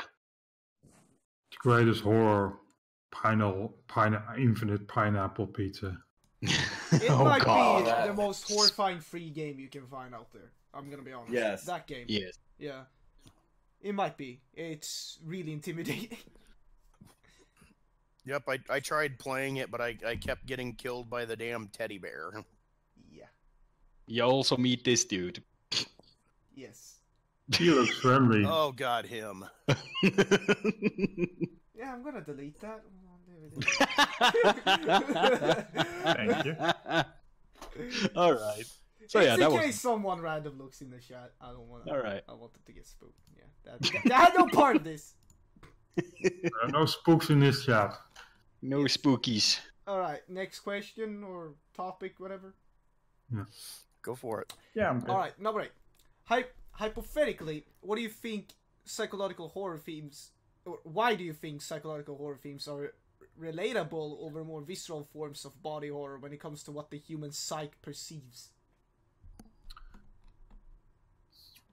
What question are we on? 8. Oh. Well, for that one, I'd probably say like why they're more relatable, but they're supposed to be. Like most of the psychological horror things are psychological. I don't know. It's supposed to be relatable. That's that's the scary part about it. I guess every one of us at one point in time once sat alone in his room at night when it was dark and he was alone, and then suddenly you hear something and you get fucking scared. You think, oh god, now I'm gonna die. That's just things that happens to all of us, and that's why it's so scary. I think that's why a lot of children are scared of the dark, really. Yeah. I think with the question, I don't think it's so much more of a body horror like when you've got evil within. What makes that game scary is more what happens to characters in that game, like they get cut or something like that. I think that for me isn't what's relatable.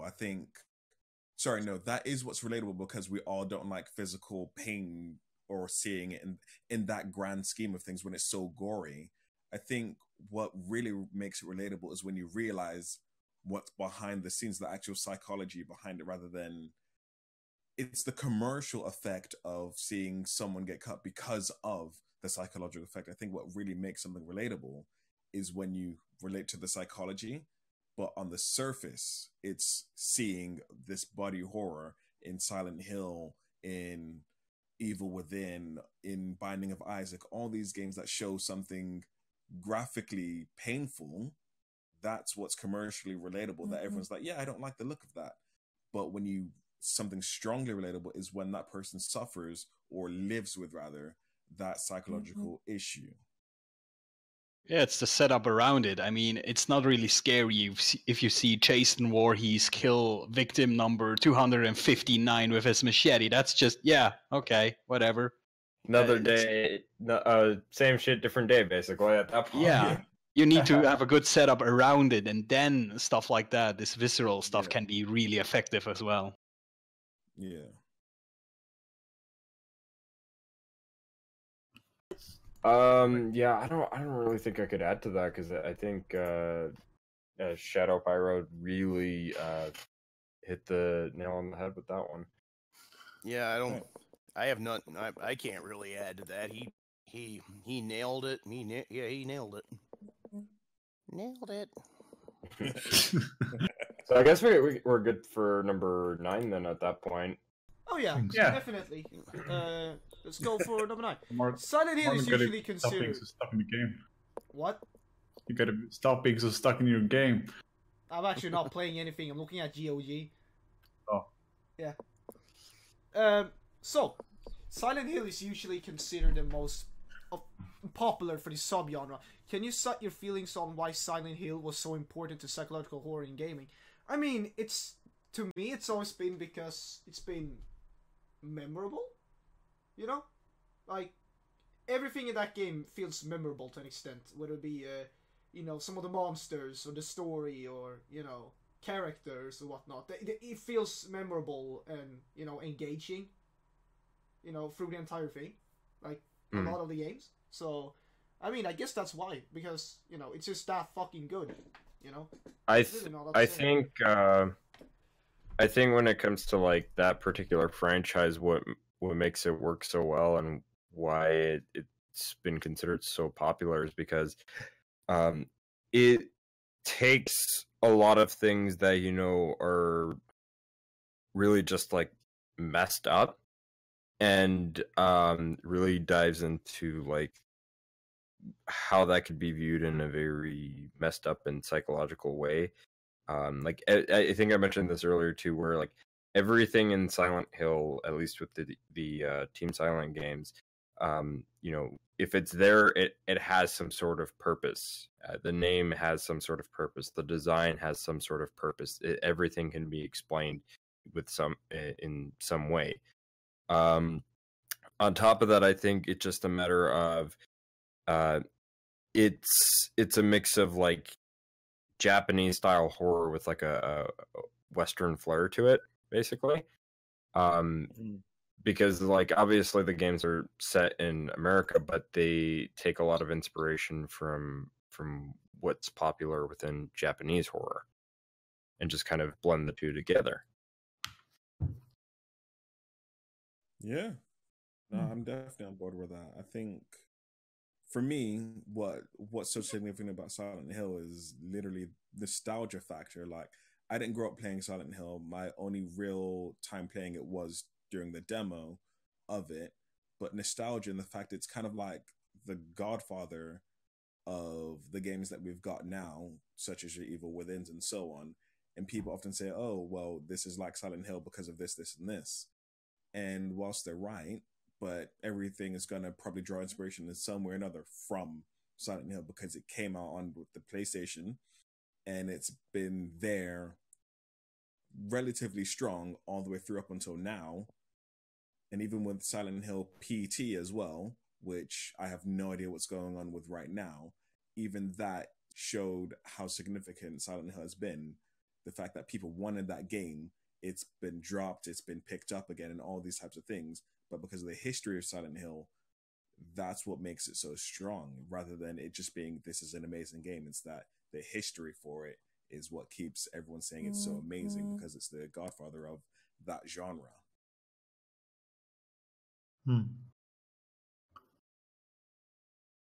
Yeah.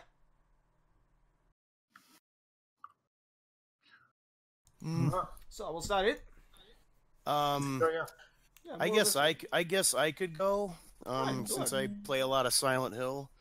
Yeah, take your time, man. Say your feelings on why Silent Hill was so important. I would say mainly because of how it just nailed the atmosphere for its time. Like with the PlayStation 1 Silent Hill 1 game, they took a PlayStation game's weakness of the limited draw distance and turned it into an advantage by, in outdoor areas, get really foggy to where the fog obscures, what the draw distance can't process, but making you think, what could be out there, what could be hiding. Like take, like how in Silent Hill, the Team Silent ones, when you're in a level, like say the hospital or the apartment, there's always those doors that that you cannot open. Like the lock is jammed, you can't open it, and it's always a room. And it's always the rooms that you need to get into to progress in the game are the only ones that open. That was one of the definitely. that was one of the scarier aspects, because you see all the freaky shit in the rooms that you can go into, like the monsters, the distraught environments, the sounds. And that was one of the things that were that's just a small aspect. Like I always wondered, like, what's behind all these damn doors? Like if all these unspeakable horrors are being shown to me in these doors that I'm able to open, it's hard to imagine. I don't even want to imagine what could be behind these shut ones.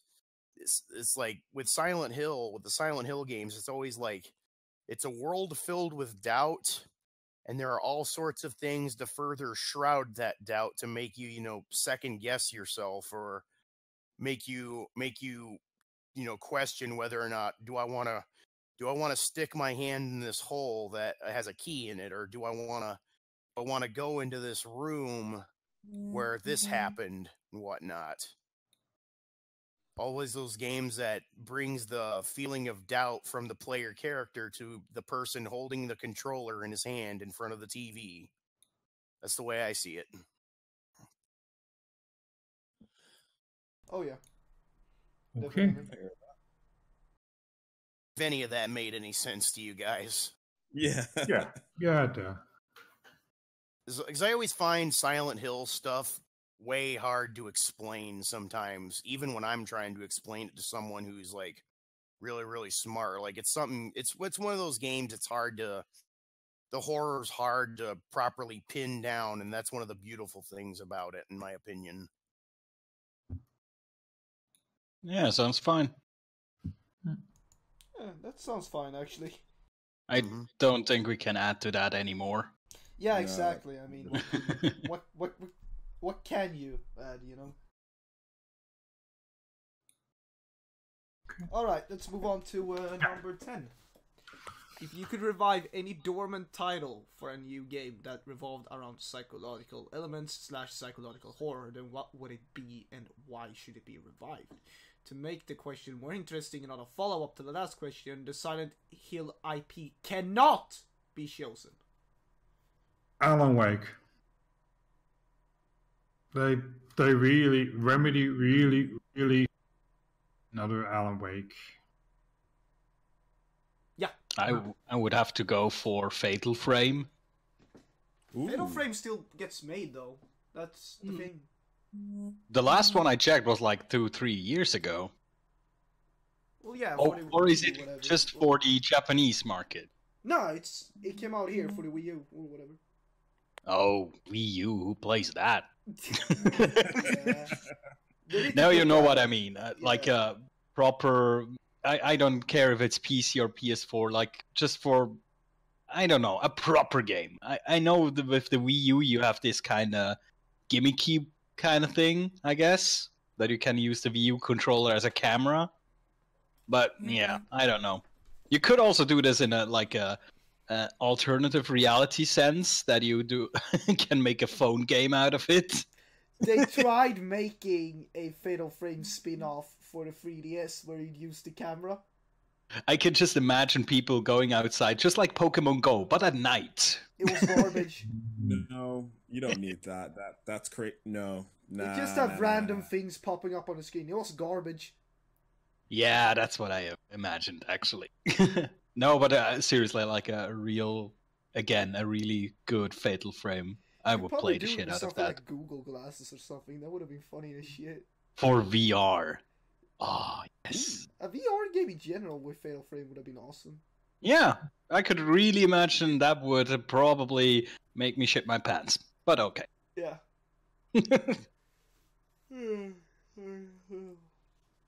Exactly. Yeah. I'm a bit tired right now, I'm sorry.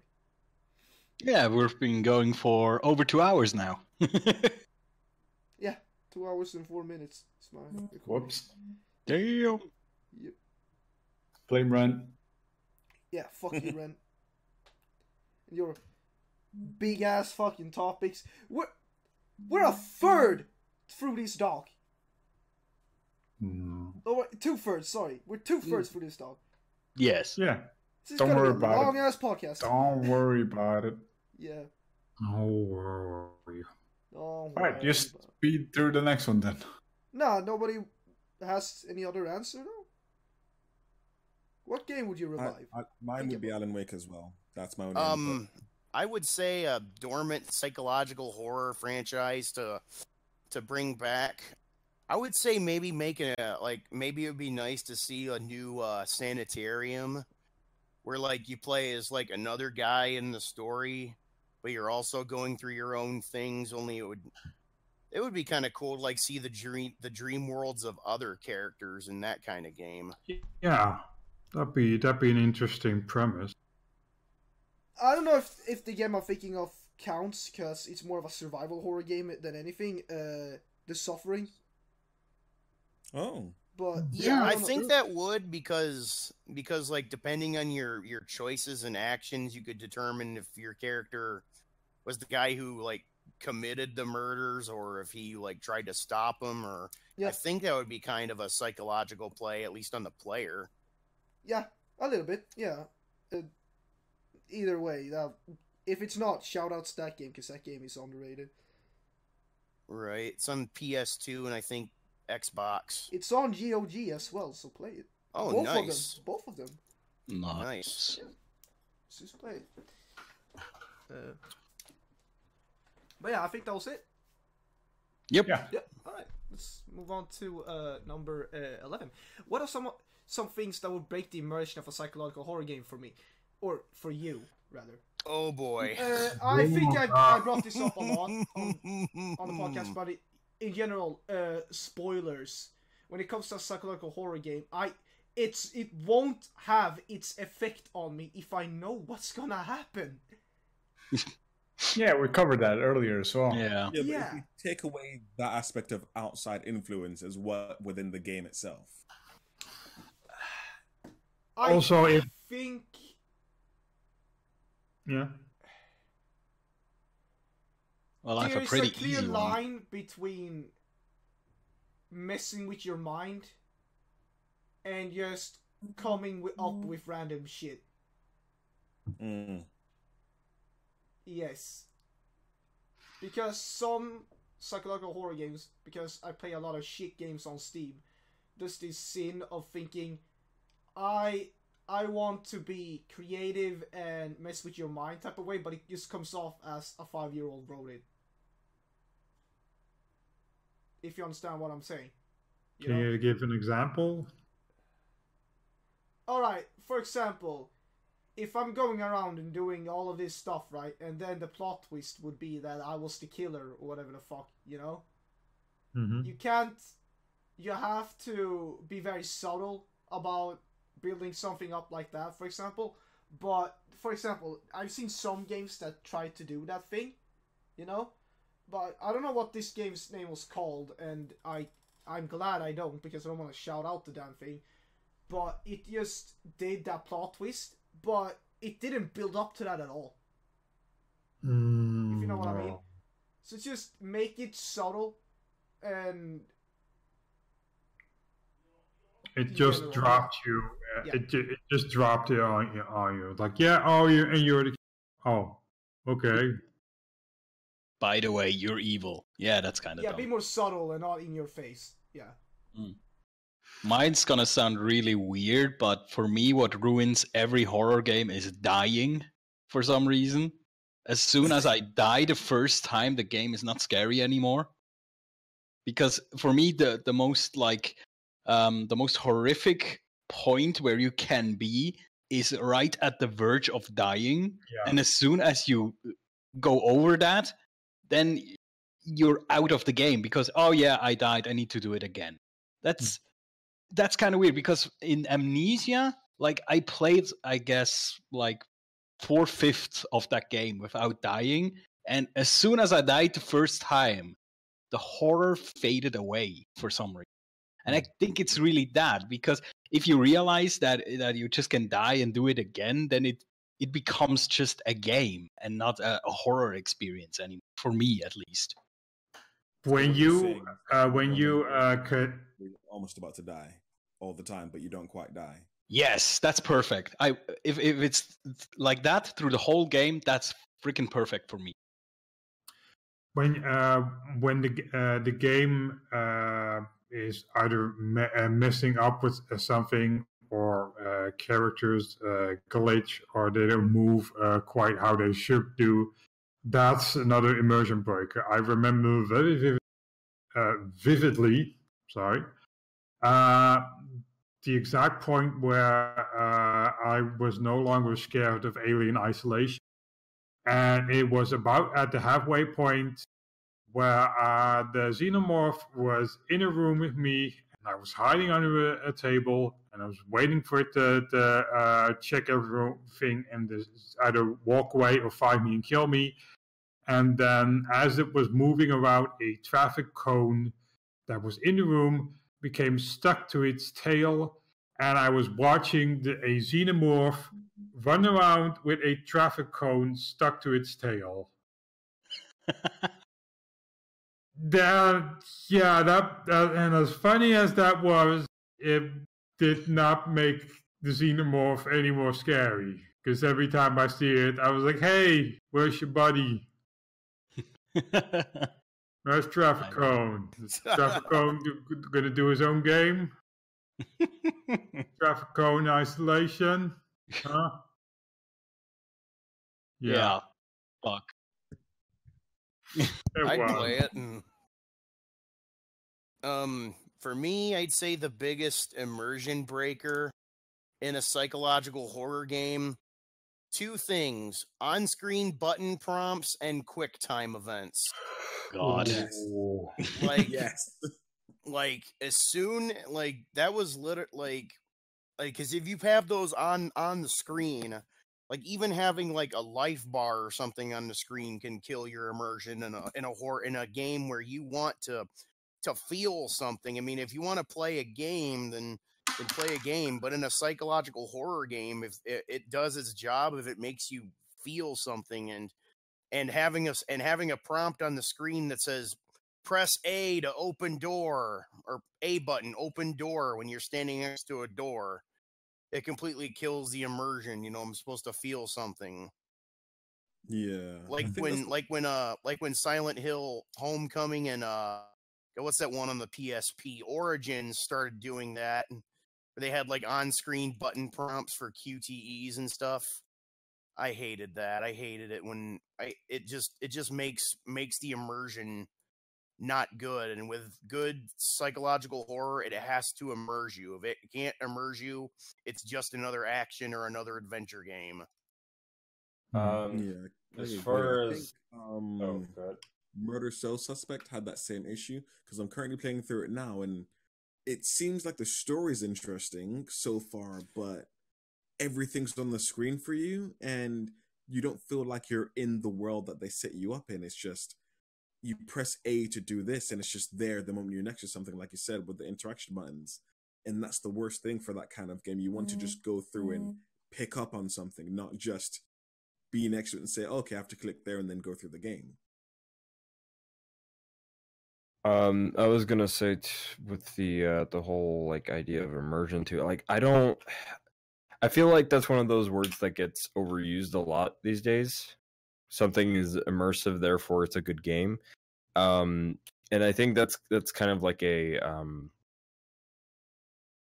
it's kind of an issue, especially when it comes to like horror games, because one thing that I see get thrown around a lot these days is, oh, it's in first person. You're in the character. You are the character. Therefore, it is immersive because you're experiencing the game all through first person.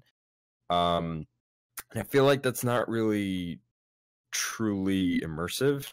And if anything, that just kind of, when you've seen it done so many times after a certain point, that actually, if anything, breaks the immersion because it's been done before.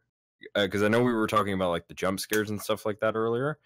So it's like I feel like to really get somebody to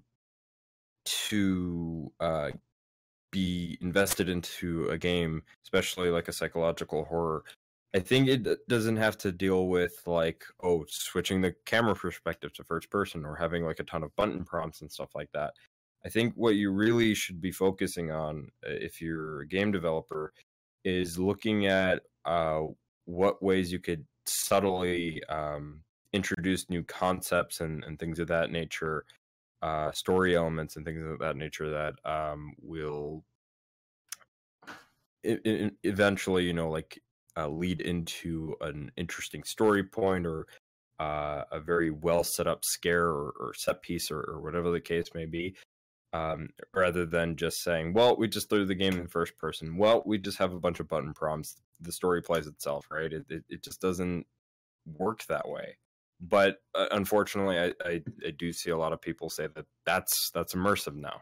So yeah, that's not true. In Dead Space, you are in third person, but you don't have a HUD because everything like life bars and everything is in the game.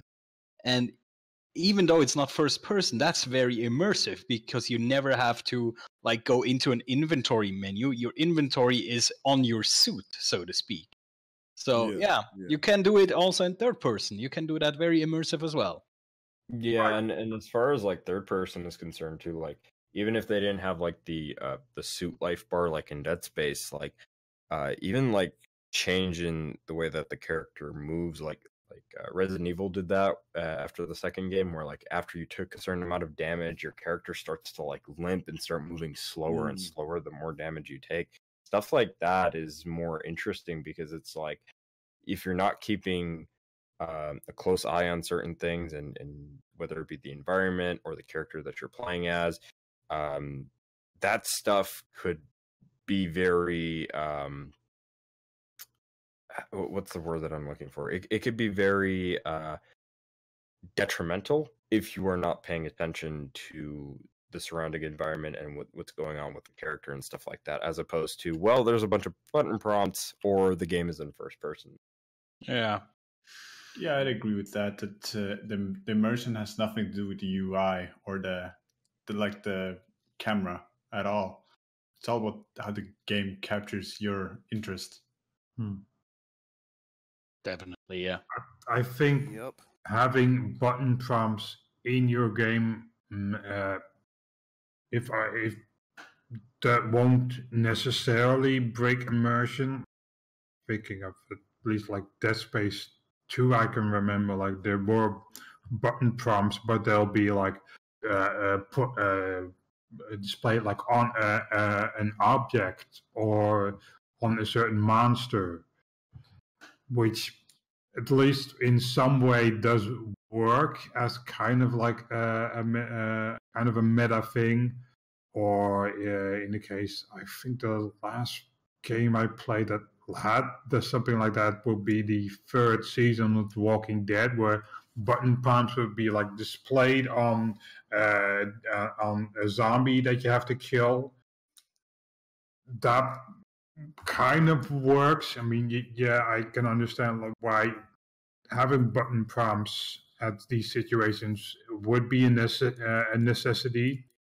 Otherwise, you'll either have a very repetitive, like one button for everything, but yeah, I like having things like, oh, press this button quickly to be like, okay, or move the mouse, the right stick to view the area.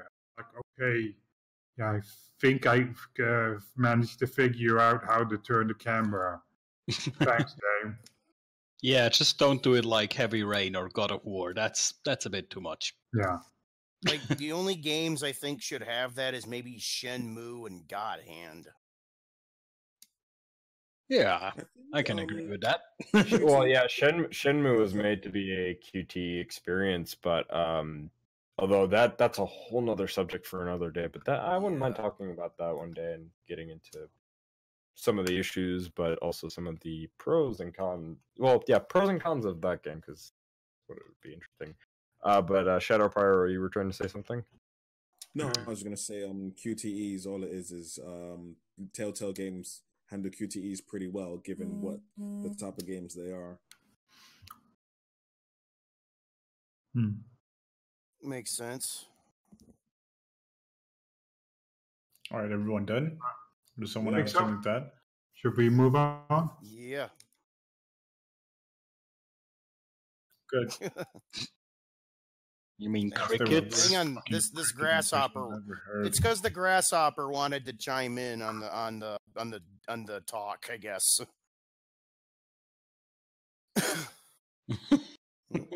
What, grasshoppers can enjoy video games too. Yeah.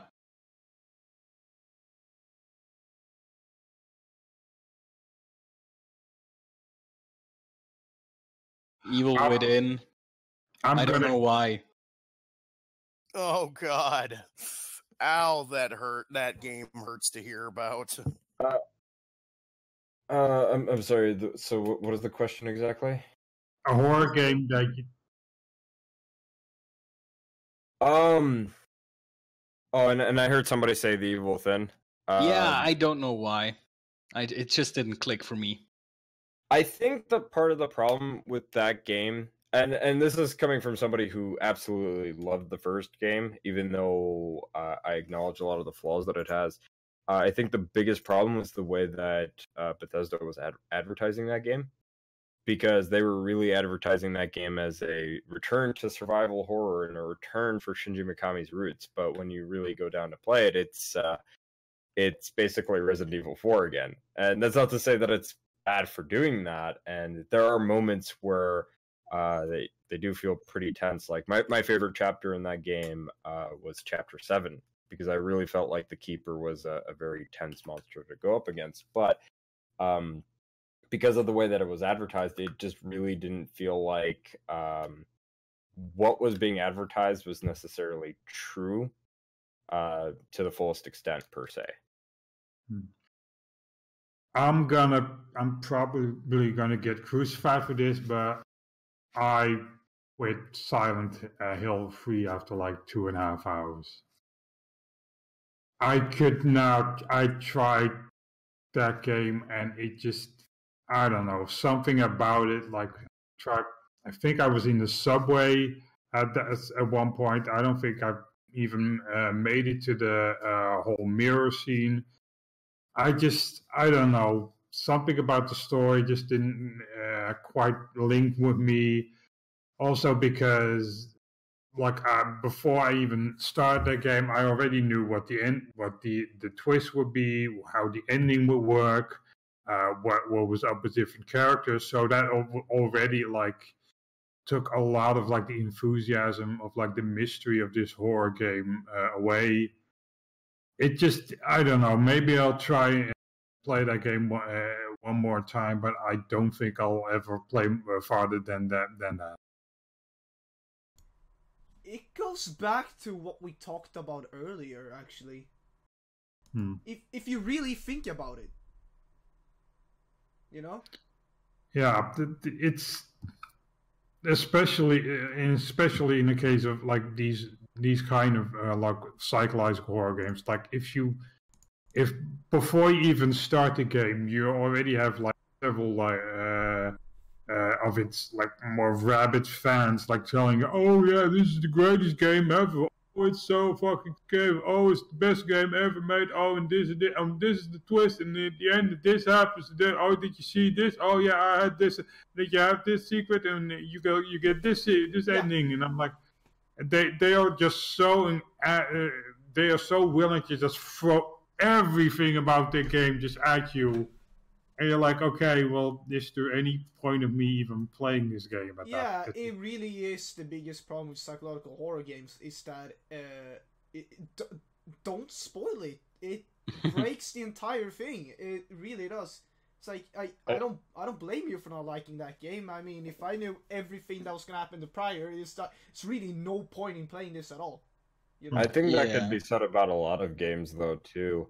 Right, like although a lot of JRPGs and stuff. I think I would call this the Undertale syndrome, because Undertale for me was a great game, but a friend of mine had this experience totally ruined because somebody told him about what the game was about and the story. That is crap. That ruins the game for you, and why should you play it then? It sucks.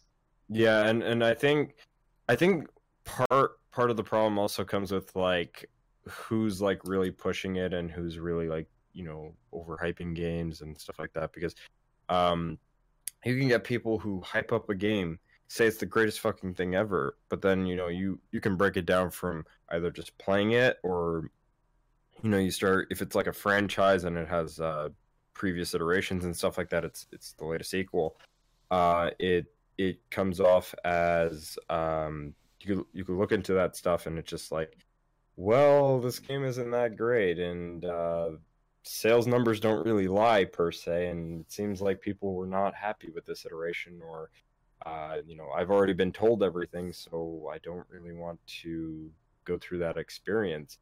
Granted, there are some games where it's like you can be given the experience and told about the experience, and it's just fine.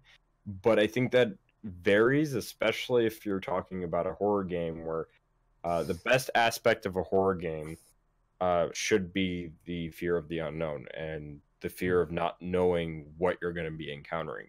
Because when you have people telling you, "Oh, well, this is going to happen, that's going to happen," it kind of does ruin that, and I can kind of see that point. Although at the same time, I guess you could make the argument, well, you're going to go through it anyway, and you know, would you rather just play the game just because of the style that it's in, and just to say that you've had that experience and stuff like that? I think it's going to vary from person to person, really. But I could definitely see that point where it's like, if you're told everything about the game, it can ruin the experience or demotivate people from going through the entire game, something like that, you know? Sure. Yeah. Yeah. And what was that a franchise you couldn't get into? Also? No. Nah. Let's move on to number 13 then, alright?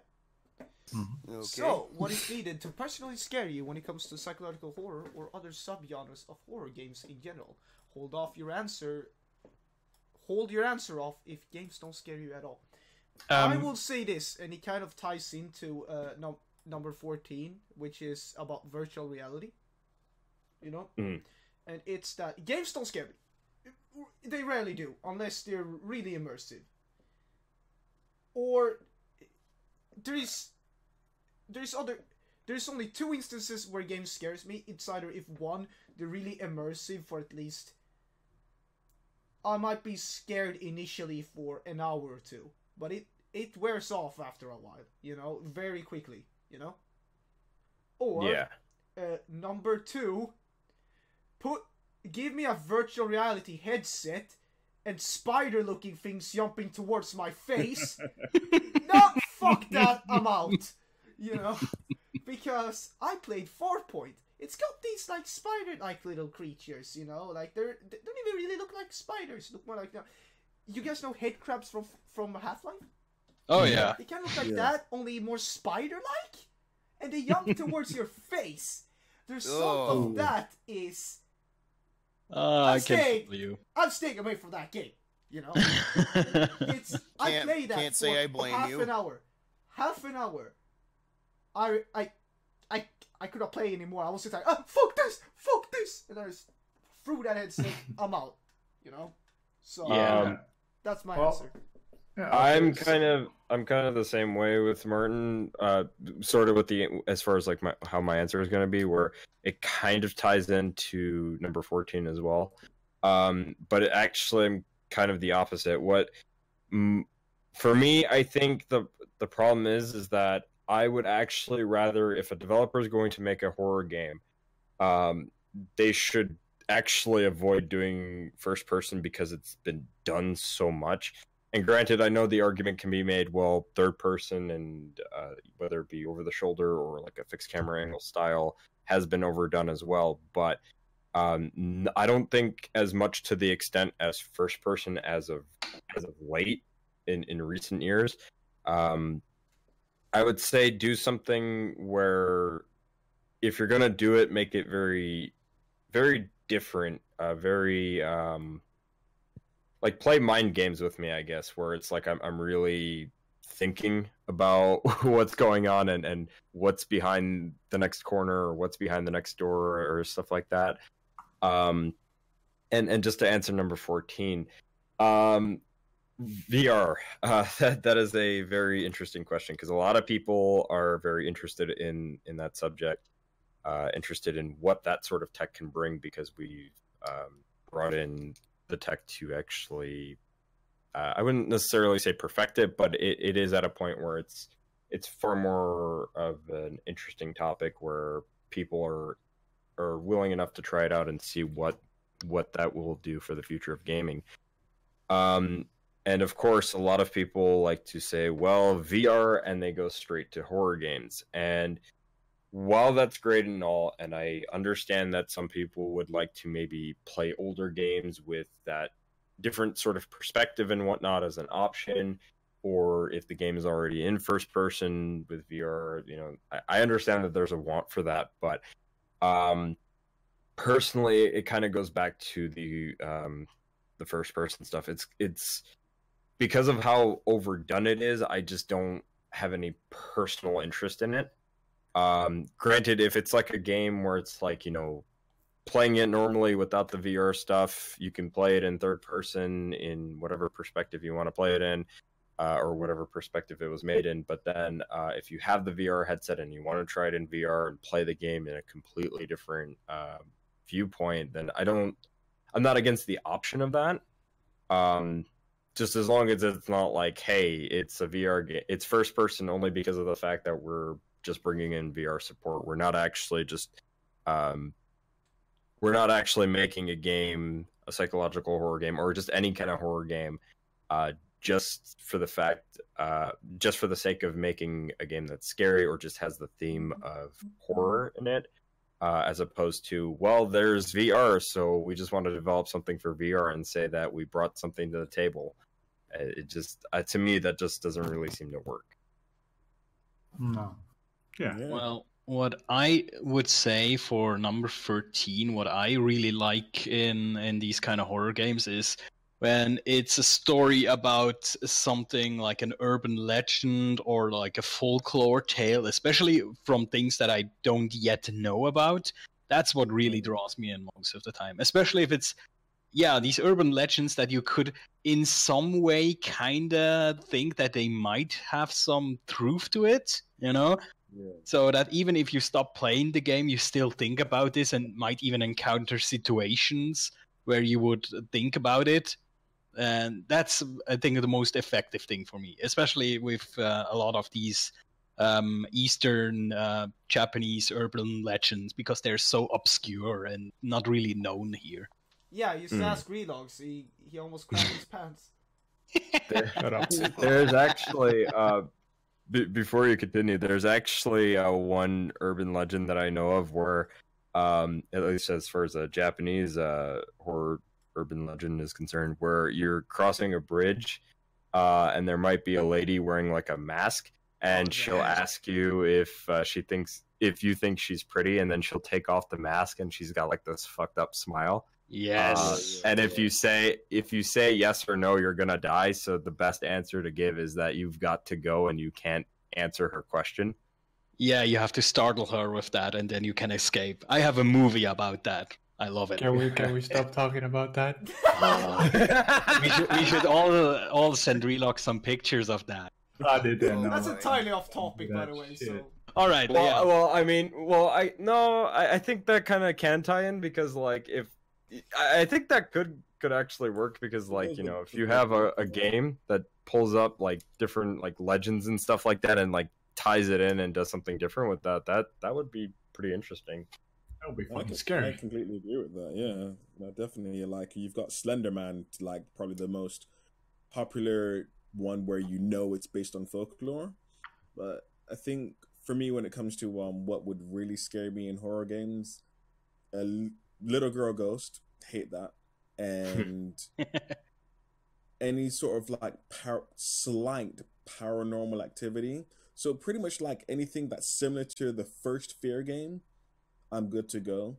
And even though I completely agree with Dom and everyone else pretty much that first person's been overdone, third person just doesn't seem to scare me because I like being able to turn my head. I think if I'm in a situation, I can turn my head and still keep running. Generally, if you're in a first person game, you turn your head and you have to walk backwards if you need to do that. And I think that's kind of what makes first person psychological horror games or just survival horror games that tad bit more effective for me rather than third person, because I can stand in one place, spin the camera around, and I'm good to go. But I think that's where it comes back to I can't remember who said it earlier, but fixed camera angles are really good as well because you can only see certain parts of the screen. So fixed camera angles and first person, little girl ghost, slight paranormal activity, I'm scared. I think going off of that, by the way, I think like really the more ideal thing to do would be like give players the choice of how they want to experience the game. Yeah. Like if they want to experience it in first person, you know, let them experience it that way, or if they want to experience it in third person, let them experience it that way. It should be all about giving players you know, different choices, whether it be through game options or actual gameplay. Yeah, I mean, the Suffering did that. Skyrim and Fallout do it as well. So why shouldn't other games? Yeah. Yeah, and I know this isn't a psychological horror game, but Daymare 1998 is actually doing that, where you can either play it in Resident Evil 4 action shooter style or classic fixed camera angle mode. Nice. Yeah, I think a lot of FPSs do that, where you can shoot, well, not necessarily FPSs, but third person versus first person. Quite a few games that aren't horror definitely do that. Yeah. Well, I guess they do. They do not don't do that in horror that much because a lot of like jump scares are very much reliant on you looking at something at a certain time, and so you might miss it if you don't. So yeah, I can see why they wouldn't, but it would be nice if they did. I think that can work sometimes because that jump scare could lead you into something later on, but because you missed that jump scare, you're like, what the fuck is this shit when you get to a certain point? So it could work, it might not work. Had that done to me in VR a few times, indeed. All right. Is it my turn to answer the question? Sure. Yeah. So, what's needed to personally scare me in a horror game? I name think horror, I made I guess. partial list. Okay, if I start naming things, that will take a long fucking time. But I'll just say this: I don't handle horror games well. You can give me a Hello Kitty game, tell me it's horror, I'll be scared to start it. Just name it horror, and I'll be fucking terrified of it. For some reason, I can't do horror games. Like it's, I don't know. Like for example, I played Home Sweet Home like the last weekend with Martin. He was in the call with me, like guiding me. Hello. And the day before, was it? I think it was the day before that. I planned on playing that game. I sat in that menu of the game for 4 hours without even daring to press play. I had 4 hours played in the game without even starting it because I was too scared to start the game. Nice. Yeah. Okay, By the so way, Redox, video can you tell game them menus. Wait, hold on. Redox, can you tell them what happened while you were waiting? Okay, yeah, sure. So this is actually really fucking amazing. Like it's a genius fucking move by the guys who made the game, but it made me like not be able to play it for even longer. So, like I said, I was in there for 4 hours. After 2 hours, like I was just sitting there like contemplating. I had my OBS everything set up to like start playing the game, and also just contemplating if I should really play it now or not. Then all of a sudden, a lamp that in the main menu, like you see bars and like trash bags and like a lamp, you know, like what's it called, those long ass lamps, like it's just hanging from the ceiling, like swinging back and forth. After 2 hours, it fell down and exploded. It scared the living fuck out of me. Wow. Yeah, there's some games that do that to you if you linger too long. But I think- 2 hours. It took 2 hours. Yeah, I mean, It there's this kind of- famous, kind famous scare in Black and White, I think it is, which is not a horror game, but if you play that for long enough, the game will start whispering your name, which is kind of creepy. And it kind of took that name from, I don't know, maybe your computer name or Yeah, something. your It scanned your username. computer for your name, basically. And if it found it, after like 2 or 3 hours in game, it suddenly will start to whisper your name. I believe it's your username. Yeah, or You know what that. I'd do if that happened? I'd shut the game off, uninstall it, reinstall my computer, throw my computer out, burn it, buy a new computer. Done. I'd start calling a priest and maybe the Ghostbusters.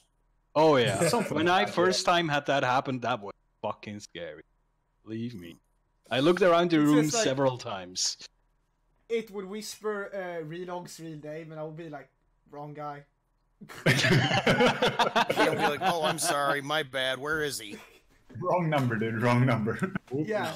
Wrong Or call, wrong number. guys. Call this number instead. Yeah, just start saying Martin. Yeah. He's not gonna run away scared. He's actually gonna run towards you, looking for you. I promise you. Yes. Yeah, 100%. He's just gonna be like, "Yes, where's the bed?" Okay,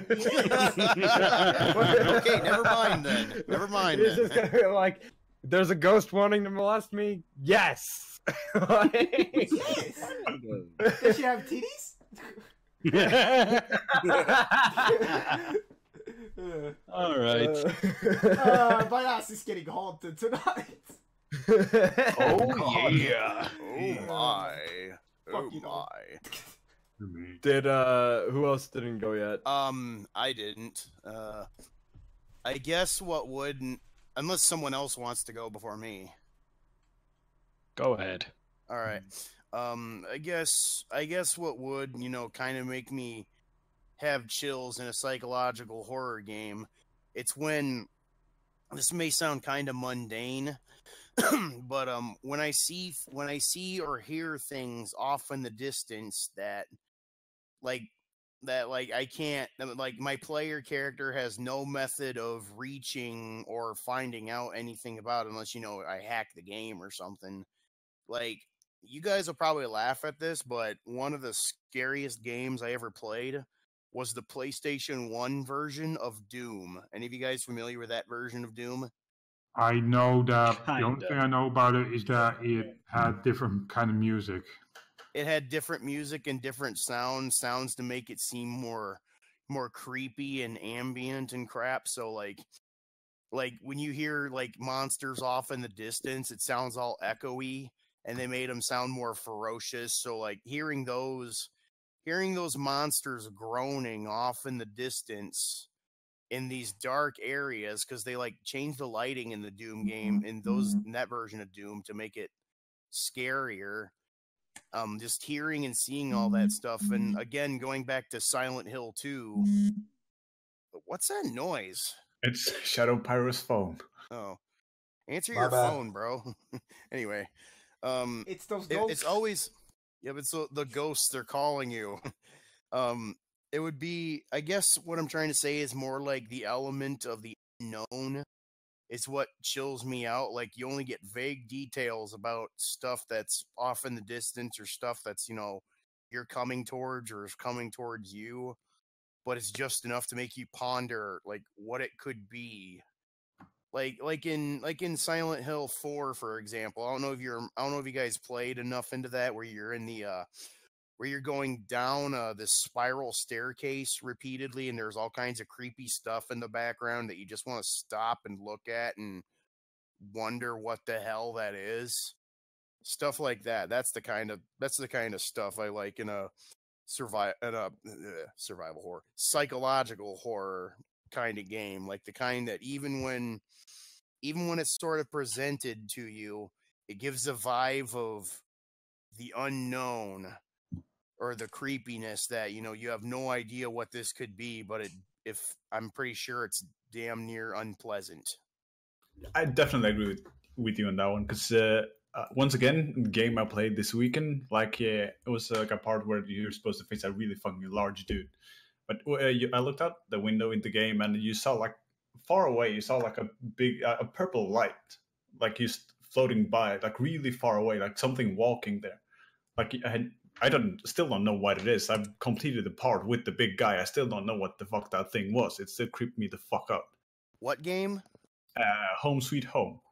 Oh, I don't think I played that one. Play it. It's terrifying. What's it on? PC. What year did it come out? It's the game with the light, by the way, that he talked about earlier. Yeah. Yes. I don't know. Hang on, I can look that up real quick. Because if it's too new, my computer probably won't be able to play Relogs, this is not how you get views on YouTube. Tell them to look up your stream of it instead. Yeah, there you go. You're doing it wrong. It's from 2007. Oh, my computer might actually be able to run it now. Awesome. Yeah, but stuff like that it's is a quick thing. definitely scary. I can agree with that as well. Yeah. Okay. We move on. Sure, I don't have anything else to add. Sure. No objections from me. Martin! Sure, why not? Yeah, good. Alright.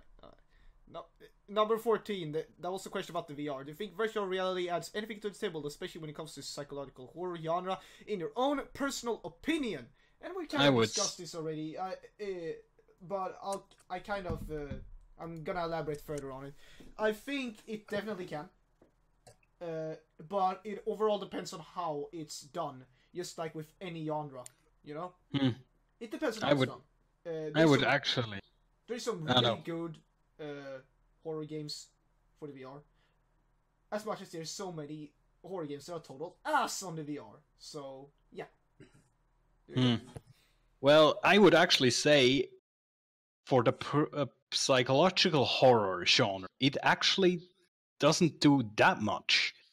Because psychological horror should mostly happen in your mind and not on the screen. It helps a lot with jump scares, I can tell you that. That definitely. Jump scares are a whole lot scarier. Like a metric fuck ton scarier in VR. But psychological horror, I wouldn't say it really enhances that. The payoff of the jump scare will be bigger. But I don't know. As well, as I said before, you tend to miss jump scares in VR. I did a lot. Because you look the other way. You're not forced to look in a certain way.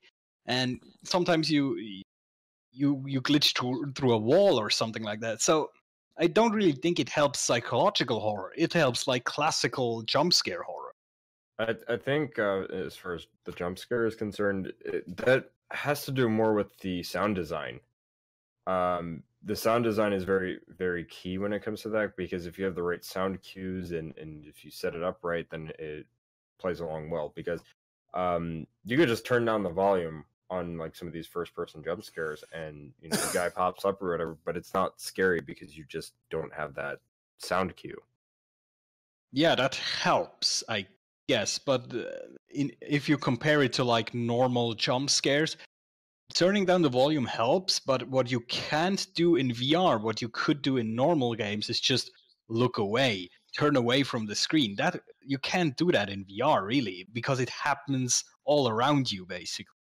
You might miss the jump scare, but it's still, you can. It's all dark around you, and I don't know. I really think it helps jump scares, but yeah, I don't think it's really something that will help psychological horror that much.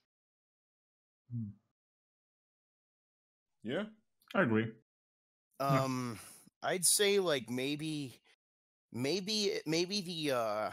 the VR could help in a psychological sense if you can use the VR to like maybe explore things, like I guess maybe for the immersion, like have those controllers where you can where it'd be like you're moving your hands around. You'd probably have just like severed arms floating around, and that would just completely kill it whatsoever. I personally wouldn't really go for the VR. Because again, it's just, another screen. Like, I think the best way to experience psychological horror, you don't really need VR. Just like have your TV on, your monitor, whatever. Maybe darken the room a little bit and just turn off all the sound, like turn off your phone, shut the window in case there's noise going on outside. I don't think really, in my personal opinion, as far as I'm aware, VR, I don't think it can unless there's like some big new breakthrough that someone can do with a VR headset to make, psychological horror more engrossing and immersive. I can't really think of anything off the top of my head unless you guys know of anything. No, there's also the problem with the movement in VR that really breaks a lot of immersion in games. That most of the time you move via teleport in VR, and that takes you right out of the game most of the time. So unless they fix that, get a good movement system going for VR, then yeah, that's something that will take you out of the horror experience. Yeah, I'd say if you use VR for a horror game, it should be a sit-down VR type. Like not stand up and walk around. You sit down and just have the headset as the screen, nothing else. And have play the game with a controller or a keyboard and mouse or whatever. Yeah, I think that's the most effective solution, actually. What if a VR horror game has a part where it makes you think that there's something in the room with you fuck that as you're playing VR, but you can't see it? I would not play that game because that would annoy. If it can fuck with your mind that much that you actually think that, then holy shit, then it's a good game. I think that idea is getting worked on. I think that idea might be getting worked on as we speak. I'm sure of it. What you can do, of course, the VR, at least the Vive headset has a front camera. You know what you could do with that? Oh, you could fucking stop augmented reality. Oh yeah. Oh yeah. That's not okay. That would, oh god, that would fuck me up. Yeah. I'm right behind you. Yes. Even a Holy shit. It would work. That would work so well. You open up your fridge and there's like a monster that jumps out at you. Stop it. Really? But, yeah, like getting back to that thing, like where you said where they're supposed to trick you that something else is in the room. Like, have you guys seen the new technology that they're working on in Japan with the movie theaters, where they have they show you a movie, but instead of it's like 3D, but the monsters and shit are actually walking in the aisles, and they can come up from underneath your seat and grab onto you, and you'll feel it. Oh shit! Oh, dude, that's gonna that's gonna kill some old people who want to go see that movie or something. Yeah, I'm gonna implement that. If they implement that in a game, they won't just kill old people; they'll kill me as well. Yes, 100%. You should play it, Relogs. I'm gonna play the game, and some guy goes through your door. Like you're sitting in your chair playing this VR headset, and then some guy comes through your door and he's like, "Hi, I'm with the people who played this game. I'm gonna grab your ankles." I already have that at home. I have 2 cats who periodically touch my leg when I play, and that scares the shit out of me already. So maybe your cats the are funniest thing ever. The game would be like, "Look in your camera," and it would show the camera feed or whatever. And then I just see my dad walking past half naked. Hello. That would scare the living shit out of me still, though. They're getting a soda. That would be funny. Yes. Yeah. But what if you do that? Like if a game prompts you to look in your camera and you actually have someone standing in front of you when it does. Like that thing you said about with the camera, if they change if they add something a 3D picture in front of you. Yeah, some glowing eyes in the dark or something. That would fuck me up. Oh yeah, me too. It'd probably be some kind of augmented VR game. You could also play with your phone or something. I guess is like a secondary component. Yeah. Yeah, that the ghost can bother you while you're at work or something. As you're playing the game, your phone will go off and you'll get weird text messages, but it's actually from the game itself. Oh yeah, it could take your if you take selfies, it would take these and then add something in the background. Right, Oh. like you take a selfie of yourself, and there's like a picture of a vampire or something in the background. Yes. It would I'm have to not be gonna- like directly. It would have to be directly from an app, though. Yeah, I guess. and it would have to like. I guess you would have to be able to allow the app to have access to certain other apps because it would have to be paired up with it. But I think Though that would be creepy if they were like hackers using that kind of game to get people's, geological data of their house or something. what the fuck? Oh, There is something, I'm not sure it's along those lines, but there's something very creepy around the darknet that you can play. But I wouldn't recommend it because dark web is scary and dangerous. But there is a game of Yeah. it. I'm Yeah, not well, going near that thing, no. the dark web. like speaking of that shit, like imagine like for like like making an account for that game, you enter your phone number, and it will call you with like weird fucking voices and shit.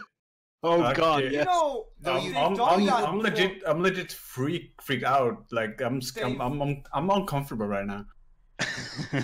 Wasn't there a thing like that in Japan where you could call a number and it would do like the ring thing as a promo? for Yeah. it would be like well, 7 days. well, the thing with that shit was like it would keep going, like it wouldn't stop. Yeah. It would like you called up a pissed telemarketer and you fucked up.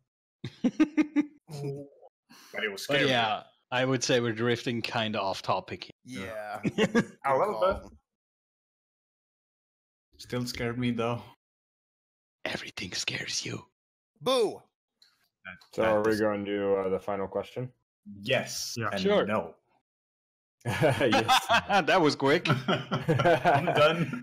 We didn't even get to reading the question. He's just like, no. To sign off this podcast, if someone paid you $1 million to visit Silent Hill alone, what would be your answer, and what weapon would you take?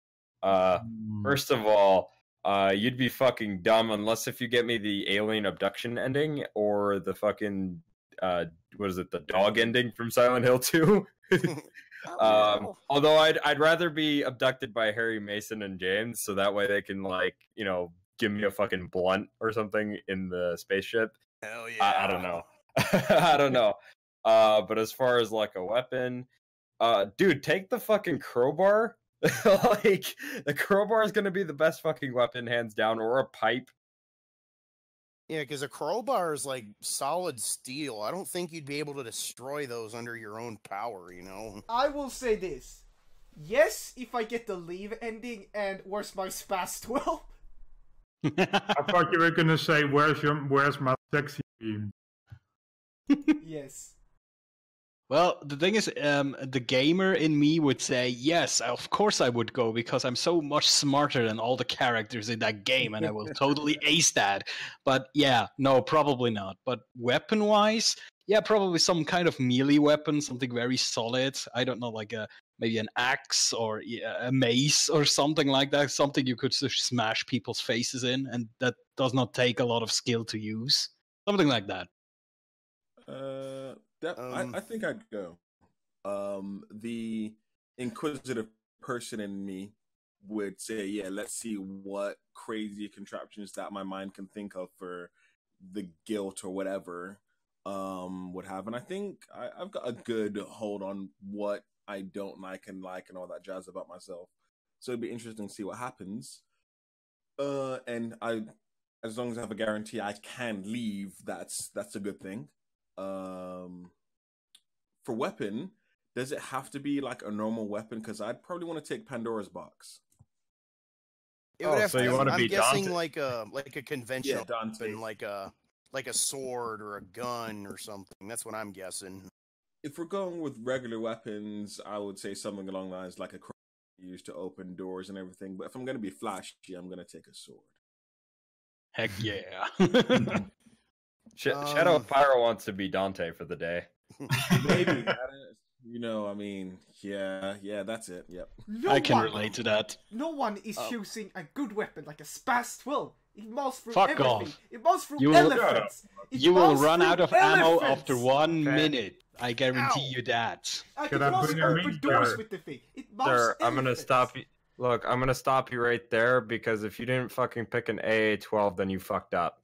True. I agree with Okay, True. look. Okay, I know this is really off topic, but a real AA12 you could literally hold with 2 fingers while it's going off in full auto.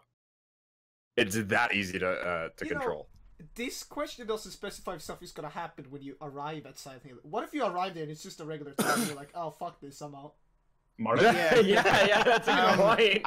I was actually going to bring that up because of the how the town's spiritual power works. Like if it was just any of us and we went there, it would just be a normal town. We'd see like, you know, kids walking home from school, you know, people driving their cars, but if we got called to the town by its power, like what happened in Silent Hill 2, that's when the freaky shit would happen.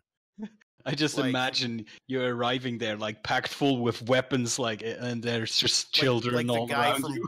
like the guy from Doom. You're packed like a chain gun and 2 different shotguns and a BFG and Yes. maybe a chainsaw. Well, But you're I going feel there. like I feel like if I went there, I would sort of have a similar experience to James, only because of like any personal depression, and then just you know how it's implied in the story with like some of the or not the story, but with some of the enemies that he was really like lustful and would like pretty much Mhm. masturbate or cheat on Mary. Yeah, and that shit was like that was So, like, primarily why a lot of the monsters had like, you know, sexualized female features. Like the lying figure had like the hips and the bust of a woman. The nurses, even those hanging things had like those hanging things on the grates had like feminine features on them. yeah. So I feel like like monsters similar to that I would encounter. Because if I'm not mistaken, if the town only, if you're like pure and free of sin, you don't really see anything. But Yeah, if if you're- you, yeah, I if you like got how you darkness. just fully admitted to being filled with lust. Well, aren't yeah, you got a We problem with are. that. I like Aren't titties. nothing wrong with We that. are. I like dick, so no, I don't have a problem with that. So I hey, like- I like big butts, and I cannot lie. Yeah, we can't deny. thick ass thighs and titties. I actually have a funny answer Yes, for this. titties. I Yes, would titties. go because it's $1 million. I could probably live off that for the rest of my life, you know. If you survive. And If you live. yeah, if I live, and the weapon I would you know, take with me simply because if you played the Silent Hill games, except for the bosses, a lot of the monsters in that game aren't very strong. You ever notice that? Like they're despite how creepy and disturbing a lot of the monsters are, it's not really that hard to kill them. So I would say maybe I'd probably bring like a hand axe because that was the deadliest weapon in Silent Hill 4.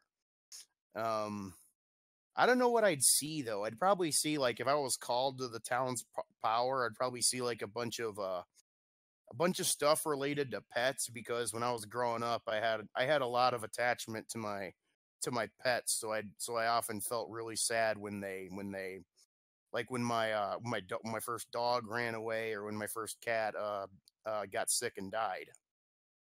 So you're Probably telling see me something like you that. think you're gonna survive like motherfucking hellhounds and weird ass cats climbing all over the fucking place with a hand This is axe? why you bring shotguns. Agreed. Yeah, but here's the problem: a shotgun eventually runs out of ammo, unless and the you run rules, out like, of stamina. Whereas like there's been dog and cat monsters in Silent Hill games for a long time, and I always like in Silent Hill 1, those dog monsters so easy to bring down with the lead pipe. Same thing with 4, lead pipe or the hand axe, so easy to bring them down. Well, They're awesome, but you'd probably run out of stamina quite fast. although So- I will say you might have a point with the shotgun, because then if you run out of ammo, you could just turn it into a bat and be fucking Majima Goro from Yakuza for the day. like beat the Fucking just monsters. Yeah, bat off baseballs with the shotguns and start beating them like it's a Like shotgun. Like or- hold or- the shot, like hold the shotgun by the barrel, like it's a baseball bat or something. Yeah. That is pure psychological horror. It's just Majima in your head being like, "This is the part where you're supposed to laugh." Oh yeah. Here's the irony: I'm Yeah. beating you to death with a gun. Bringing a knife to a gunfight. Yeah. Right, so my answer for that one is everyone already know. Like, the gamer in me would say, fuck you, go to hell. The me in me should say, fuck no! And Okay. I would That's definitely $1 not do million. it. I don't give a shit. You can give me $100 million and I'd probably do it, but no, I would not do it. No. I'd maybe go if I know that the bosses are all work according to the system from Silent Hill 1, which is if you go into the fight with 0 bullets, the bosses automatically die. That's how you can beat the final boss in Yeah. Silent Hill 1. Just have no ammo whatsoever, and it'll just drop dead. Yeah, if I knew ahead of time that I'll just get a gun with no bullets, and then everything just immediately dies. Or just before you go in the room, just take all your bullets and stuff and just throw them off like a cliff or something. That's my strategy. Go into Silent Hill and see all my fucked up shit in my head. I like Sounds that. good. I like the fact like you go there, like the weapon you take is like a shotgun with no ammo, and you Yeah. get there and it's not like the game. You get to face the pyramid head without anything. Good luck. Or they would be like, monsters that were like covered with metal plating, so your shotgun's utterly useless. But he still not doesn't if have any you bullets. have armor piercing rounds, but that's a whole nother thing. Yeah. Depends on what kind of metal. It could be Kevlar. Mm. Just the thick, rusty metal that Silent Hill games have on a lot of things. And you'll find out at the end that we've listening to way too much metal music. Oh my god, I know what Renegade Silent Hill would be. What? It would just be Barney Pandas. from Barney. Like the dinosaur, whatever.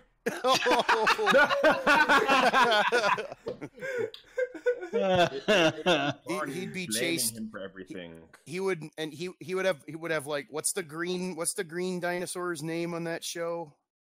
Bedbot or whatever. It'd be chasing that thing would be yes. the pyramid head to Ren. He'll be in the hospital, and then sexy, just all around. All right. Yeah. I have nothing else to add to that though. Me neither. That's great. We made it through 15 questions in over 3 hours. Ooh. Holy Jeez shit. Louise. Yeah, this is the longest fucking podcast Yeah, we've we just done. passed 3 hours. Yep. Oh, Jesus fucking Christ. Well, I mean, it was a great discussion. Yeah.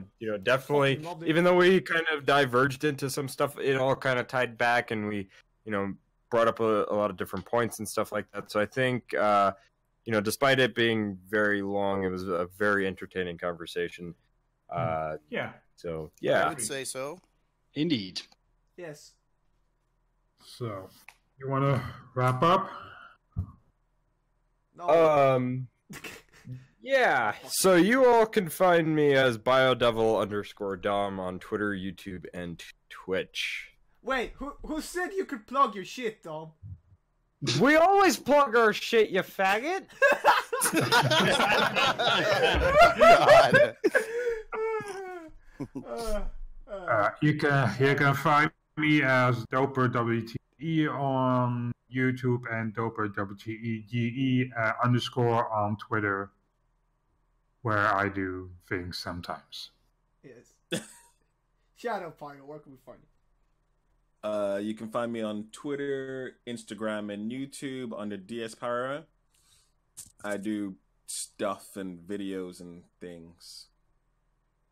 Okay. I like the things part. Okay, you can find me on YouTube under PsychoRender. You can find me on Twitter under PsychoRender. Also, shoutouts to Barty, Renegade. There you go. Alright, Redox, you're next. Alright, you can find me at Twitch, Twitter, and YouTube as Relux Gaming. Alright. Yeah. Yeah. Hopefully everyone got to the end of this point. Hopefully. All right. So you can find me as Shadow1990CH on Twitter, YouTube, and the Twitch, even though I don't stream that much. But anyway, I'm playing games and do VR stuff weekly, so come and check it out. All right. You can find me on Twitter at The Lost Jojo. You could find me on YouTube under the name Mr. Bastard Gamer, all one word. I'm going to be doing for Halloween a let's play of Silent Hill 2, the PC version, with mods that put it in proper HD. You will be seeing part 1 of it on the Infinite Ammo Syndicate channel, and the rest will be on my channel. And I'm also doing a complete playthrough of the entire Phantasy Star series in celebration of the first game's 30th anniversary. I'm 6 parts into Phantasy Star 1 so far, and I'm gonna do every single one up until PSO online. All right, perfect. Oh, as some extra announcements, Dom, are you making a stream on Friday? Either Friday or Saturday. One of those 2 days. It really depends. I want to do it on Friday, but it just really depends on how my work day is on that day. But launch weekend of the Evil Within on either Friday the 13th or Friday the 14th. Friday the 14th. Saturday the 14th, not Friday. But Friday the 13th or Saturday the 14th, one of those 2 days, I will be streaming the game. I will stream a good chunk of the game, probably from like the first chapter all the way up until maybe the fourth or fifth. I do want to play that game on my own time, so I won't be streaming the entire thing, but I do want to do a good portion of the game for you guys to check out. And of course, I just have to set it up and all that too. So. I gotta add something in there. We're talking about psychological horror. Having Friday both on 13th and 14th, that's some horror shit right there. Yeah.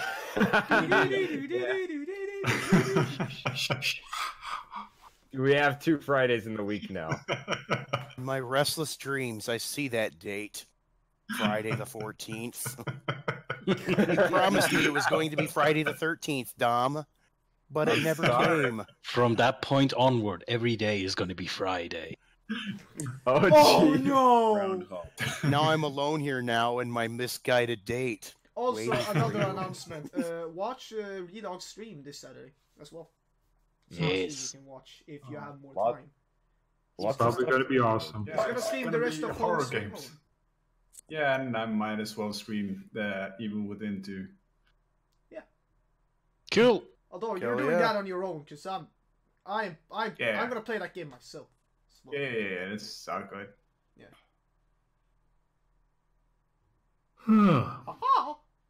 So what the? So that. Guy. All right, take care, everyone. Yeah. Bye, guys. The stream is brought to you by Health Drink. Watch Goodbye. your shit. Fuck Renegade. Take care. Blame Renegade. See you next time. Always blame